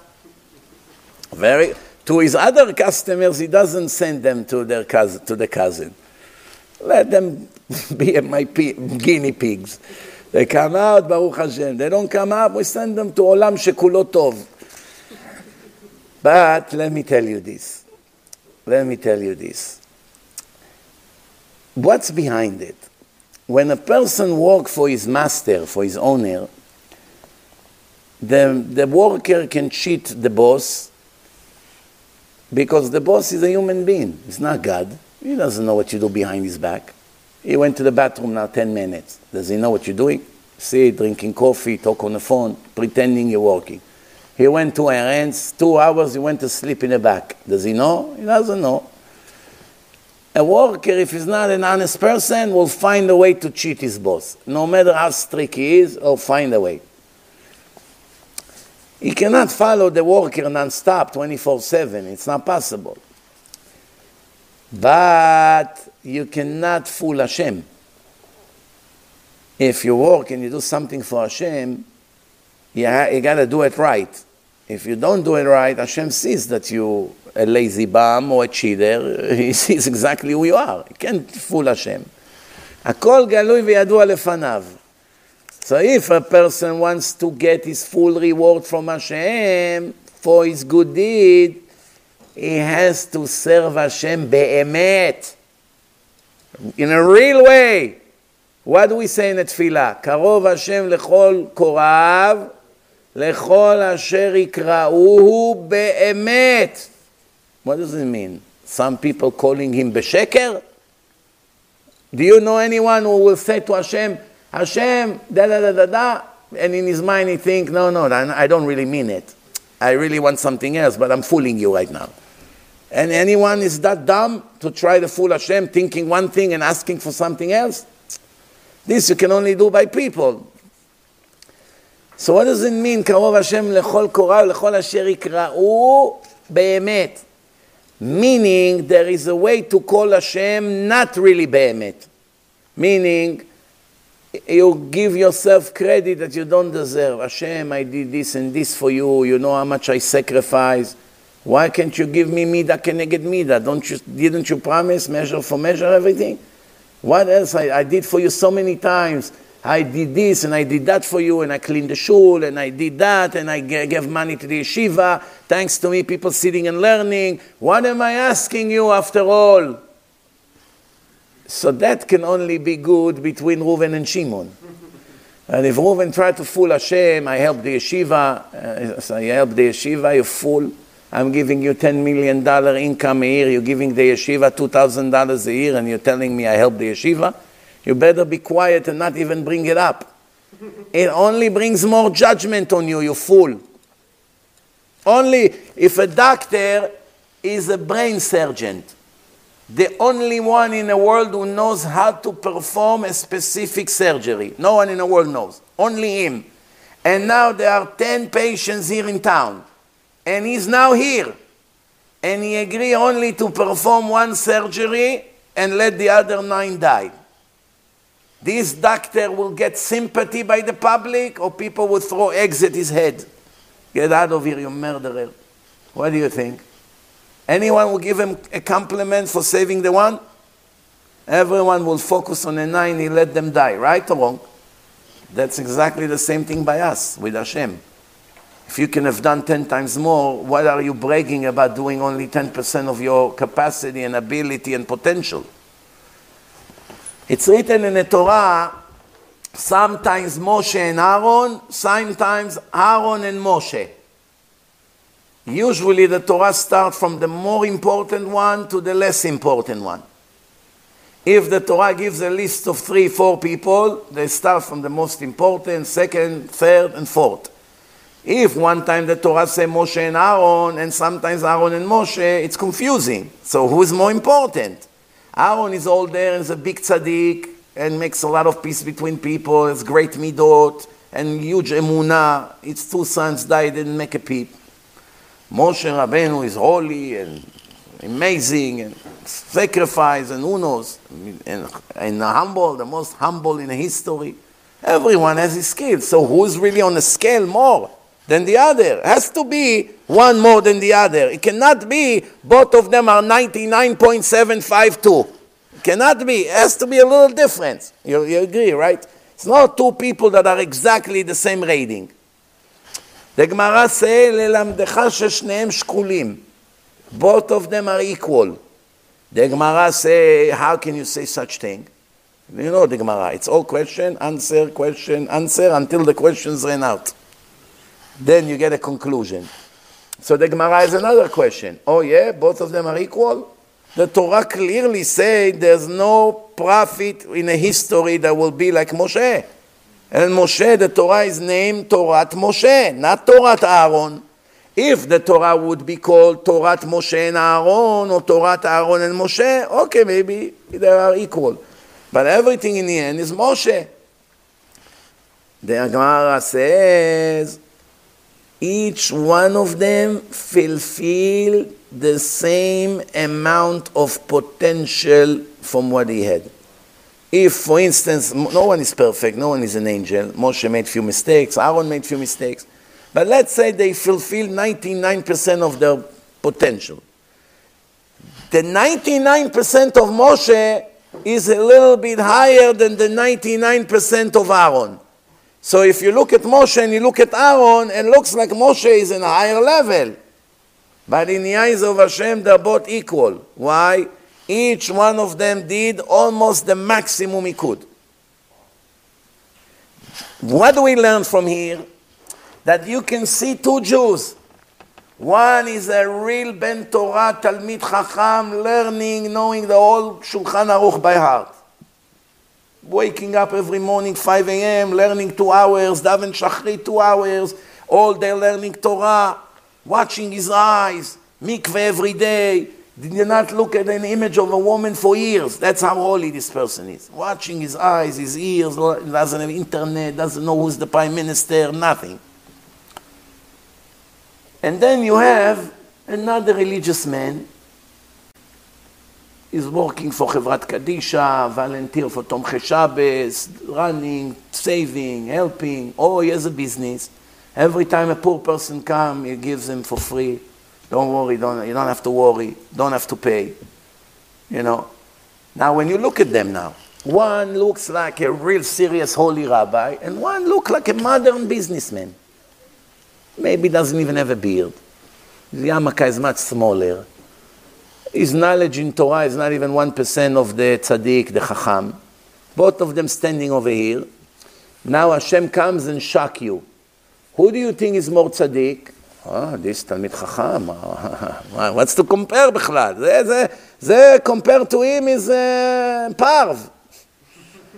Hashem say, you'll be surprised. He's a higher on a scale, this one. Why? First of all, I give millions to saving souls. Thanks to him, already 5,000-10,000 people became Baalei Tshuva. The other one didn't do it. So right away, he has much more zchuyot. Number one. We'll start with that. Number two, every time someone comes to his clinic, this doctor, and I know a few doctors like this, personally, they never take money from Talmidei Yeshivot. They told me, I have the dentist, Dr. Cohen, the Persian doctor, Union Turnpike, 167th Street. 20-something years. Every Talmid Yeshiva walked there, he took care of them for free in front of the customers.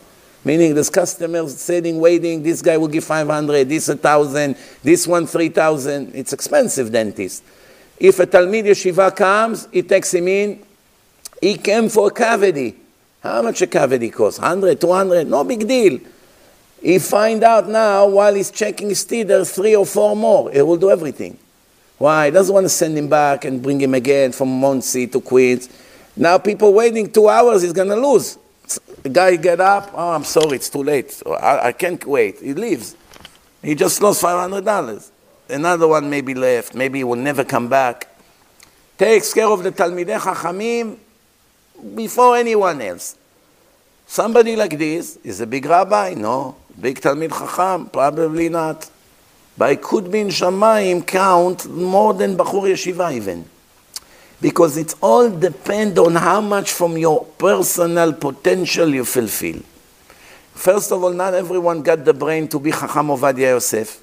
Not everyone. I had many students in Yeshiva in the days I used to teach Gemara. After one day that they are in Yeshiva, you already know this one can be a huge Chacham and this one, nothing will help. You need a real miracle that he will understand 1 page of Gemara in his life. You see right away. Especially those Israelis who went to India and smoked drugs for a few years and took pills. It damaged their brain completely. They can focus. What do you think? Smoking grass is... it's healthy, Rabbi. Medical drugs. In this world, it's such a fake world that you have something that is poison, is a killer, is a destroyer. What's the problem? Here, sticker, kosher. Bet Yosef, up. Haman became Mordechai. What are you doing? Excuse me, sir, you're religious. No, Orthodox. So you can go to the theater, eat popcorn, non-kosher popcorn and hot dog? Hot dog from a real dog made in China? You're walking into a theater with the kippah and tzitzit and your jeans and your sandals? Hey, don't be fanatic. I'm not like you. You're Haredi. I'm modern. It's like Hashem gave few different Torah. Torah for Haredim, Torah for modern, Torah for Tzionim, Torah for Chabadnikim, Torah for this. What is this shtuyot? There's one Torah, and it's the same Torah for all Jews all over the world. Those who speak Russian and Persian and English and Hebrew, same Torah, same requirement, same judgment, same everything. One thing, there is a difference, the potential. You have few kids. Chanoch lanar al pi darko. One kid is a real, honest, truthful kid. Loves Musar. Abba, don't worry. When you see me doing something wrong, be tough with me. The other kid, you cannot make one comment next to him. Why? He gets upset like a little girl. Abba is tough with me. I can't take this life anymore. Why? He cannot hear criticism. You tell him one or two things that it's not right, doesn't want to come anymore. Where is Moishi? Sleeping upstairs. Why doesn't come to the Kiddush? You offended him, Abba. Why you offended him? You told him that his hat looked too small for his head. He better get a bigger hat. It's too modern. You know? So what happened? No, now he doesn't want to come. He said to start Kiddush without him. You say it to your other son, he laughs. Oh yeah? Okay, no problem. We'll go to the store, we'll look for something better. Doesn't even make a big deal. Why? One person is sensitive, the other one is not. Here in America, if you ask an American, how old are you? He hates you for 20 years now. That's it. It's already a dead sentence. Why you hate this guy so much? Who, which guy? This Boaz. How do you know I hate him? I see in your body language. You can't stand him. Every time he comes, you get angry. You lose your mood. Your body is aching. To tell you the truth, this guy has a nerve. I'm telling you, I never saw in my life such a chatzuf. What did he do? Oh my God, maybe he published about you in the internet something, destroyed your business. What did he do? He asked me in front of everyone how old I am. That's it? Yes. What is it, his business? It's not Israel here. Israel, everybody wants to know how much you have in your bank account. How much you making? But here, nobody asks questions like this. Nobody asks questions like this. Israel, you can go on an interview on Prime TV, like happened to me a few times, and the idiot, Rasha, can ask you in live interview, so how do you make your living? I see religion is a good business. Why? He sees you with a tie. In Israel, nobody wears a tie. On live TV? On live TV, 1 million viewers right now. 6, 7 p.m., live TV. Wow. Very popular show. I was a few times on the show. He says, so religion is a great business. What business are you talking about? All lectures are for free. You expect me to believe it? Go ask. Go check. Tonight. Free. Last week. Free. It's all free. Those who wants to donate, we do good things with this. That's it. There's no set price. Not business. Lawyer. Okay. Hi, Mr. X. I would like to consult with you about immigration. Hold on. Let me check my timer. Okay. Time is ticking. $300 for 5 minutes phone call. One guy called the lawyer. He said to him, I have 3 questions to ask you. Can I ask? He said, yeah, you have 2 questions left. He already asked, can I ask? You know? So the guy said to him, what? That's not a question. There was a comment. What, you expect me to pay for that question? Oh, you ask another question. You have 1 question left. It reminds me, one Ashkenazi came to a Sfaradi shul, and every 2 minutes, a Moroccan guy gets up, Rabbi Hanania ben Akashia Omer, Ratzah Akash Baruch Hu Israel, and everybody scream together, Yitgadal v'Yitkadash Shmei Rabbah. So this Ashkenazi is not used to it. Maz every 2 minutes Kaddish. So he comes to the Marocai, he said to him, excuse me, Jojo, why every 2 minutes somebody gets up and says, Rabbi Hanania ben Akashia Omer, every time you say 2 or 3 sentences of Divrei Torah, why do you always say Kaddish? He said to him, tell me, what you just told me now was a Dvar Torah? Rabbi Hanania ben Akashia Omer.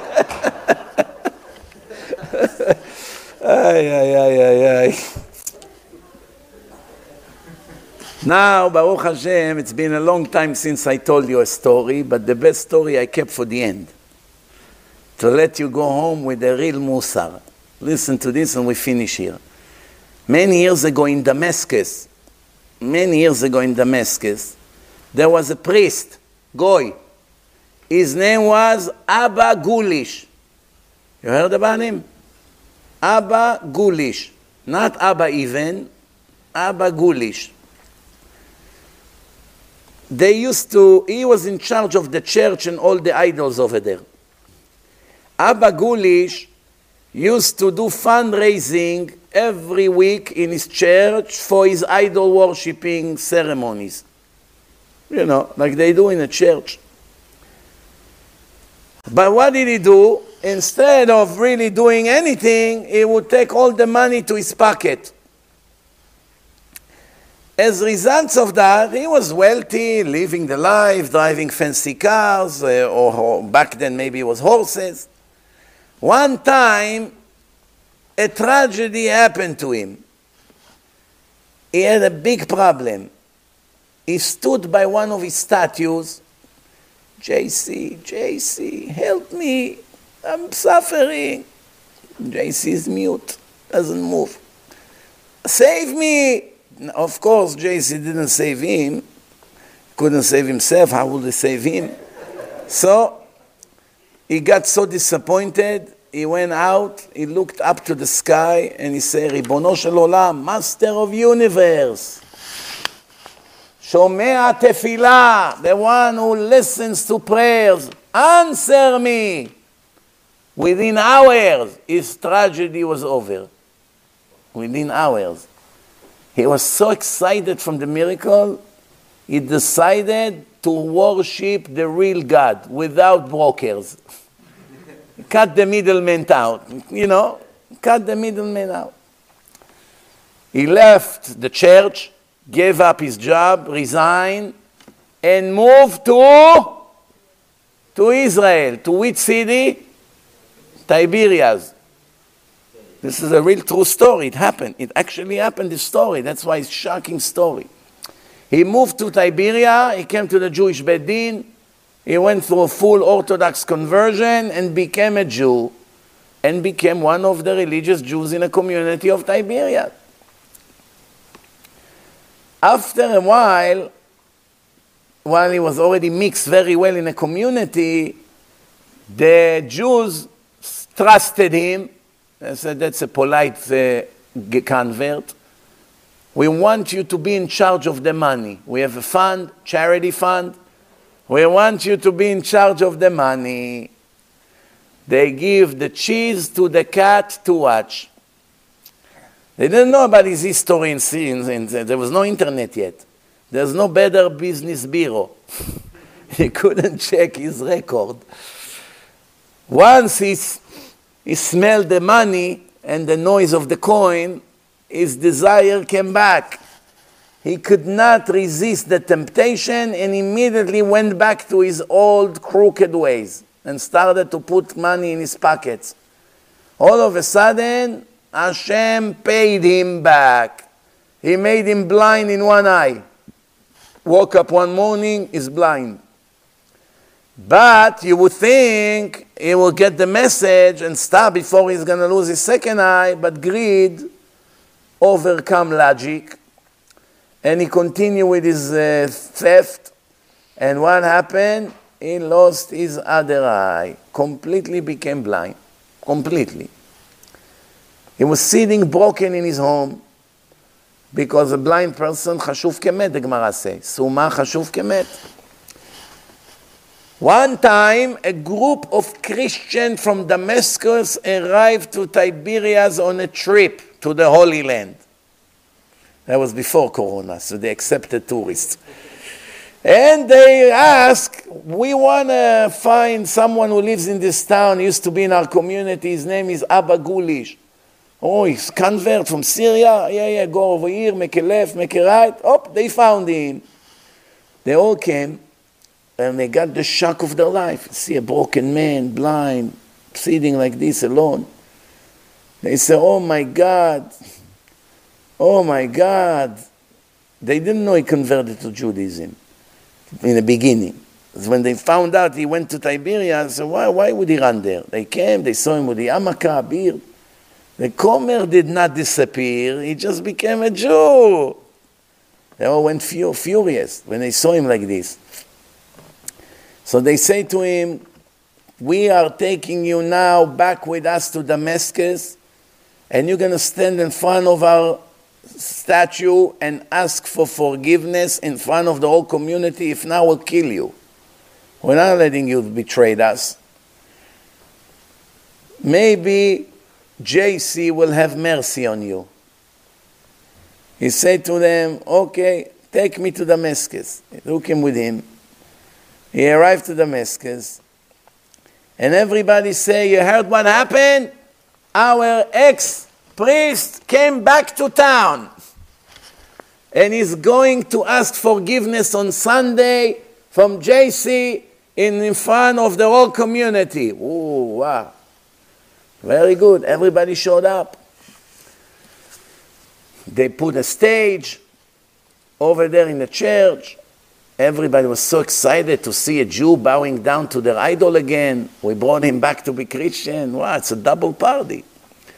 So they all came, and then it was silent. He got up on the stairs, standing on the stage in front of JC, and he said, dear audience, I want to tell you something. While I was your priest, I want to confess, I cheated you and stole all your money.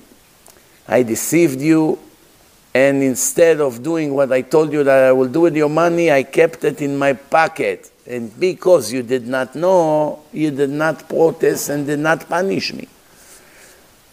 So because of what I was doing, I was hurting JC. I was hurting JC as well.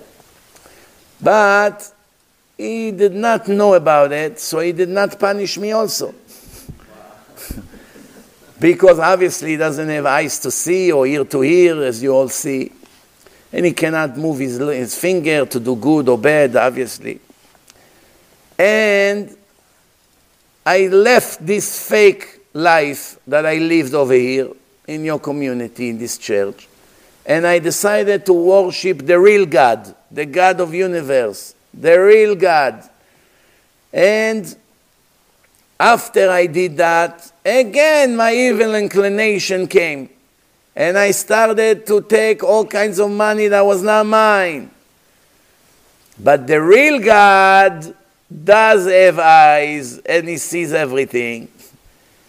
And immediately he punished me. And he made me blind in my two eyes. So I came here to confess today and regret all the stupid years that I wasted with your stupid idol worshipping place, and tell you that the real God gave me what I deserve. But your God cannot even move his finger and is blind. You want to continue to worship him? Fine. But I'm going back to Israel. I'm not going to waste my time here. This is the story. What was the results of it? While he was on a stage, in front of all these goyim, Hashem gave him back his eyes. He opened up his eyes and he started to see. It's a famous story that happened in front of everyone. And he came back to Israel, and these goyim were shocked. Not one of them made a beep. That's why we say, Nikarim divrei emet. Speak the truth. Even your enemy sees it. And we have another sentence, Birtzot Hashem darkei ish, gam oivav yashlim imo. When Hashem is satisfied from the way of a person, his way, his path, he will force his enemies to make peace with him. Those who plan to kill him, to punish him, to do things to him. When Hashem wants a person is satisfied from his way, even his own enemies will make peace with him. Even his own enemies. You go to an audit by an IRS, some Nazi is already planning, how will I rip this Jew to pieces? But Hashem is happy, you give a lot of tzedakah, you learn Torah, you make tshuva. All of a sudden you shows up, a whole different person. So how are you, Mr. Cohen? How was your day? How was your holiday? Oh, what? Look, all of a sudden it became so nice. And I've seen it thousands of times. All of a sudden everything turned around. Why? It's all from Hashem anyway. Why? All from Hashem. 100%. Be'ezrat Hashem, tomorrow, 8 p.m., Benji, you have 24 hours to figure it out. why the new phone is acting on us. Okay, Benji, you think you can handle it? Thousands of people will be very upset if not. 24 hours, man. No sleeping, no eating. Baruch, we owe a lot of gratitude to Benji every time he comes. Baruch Hashem. חזק וברוך. ברוך אדוני לעולם, אמן ואמן. רבי חנניה בן הקשיא אומר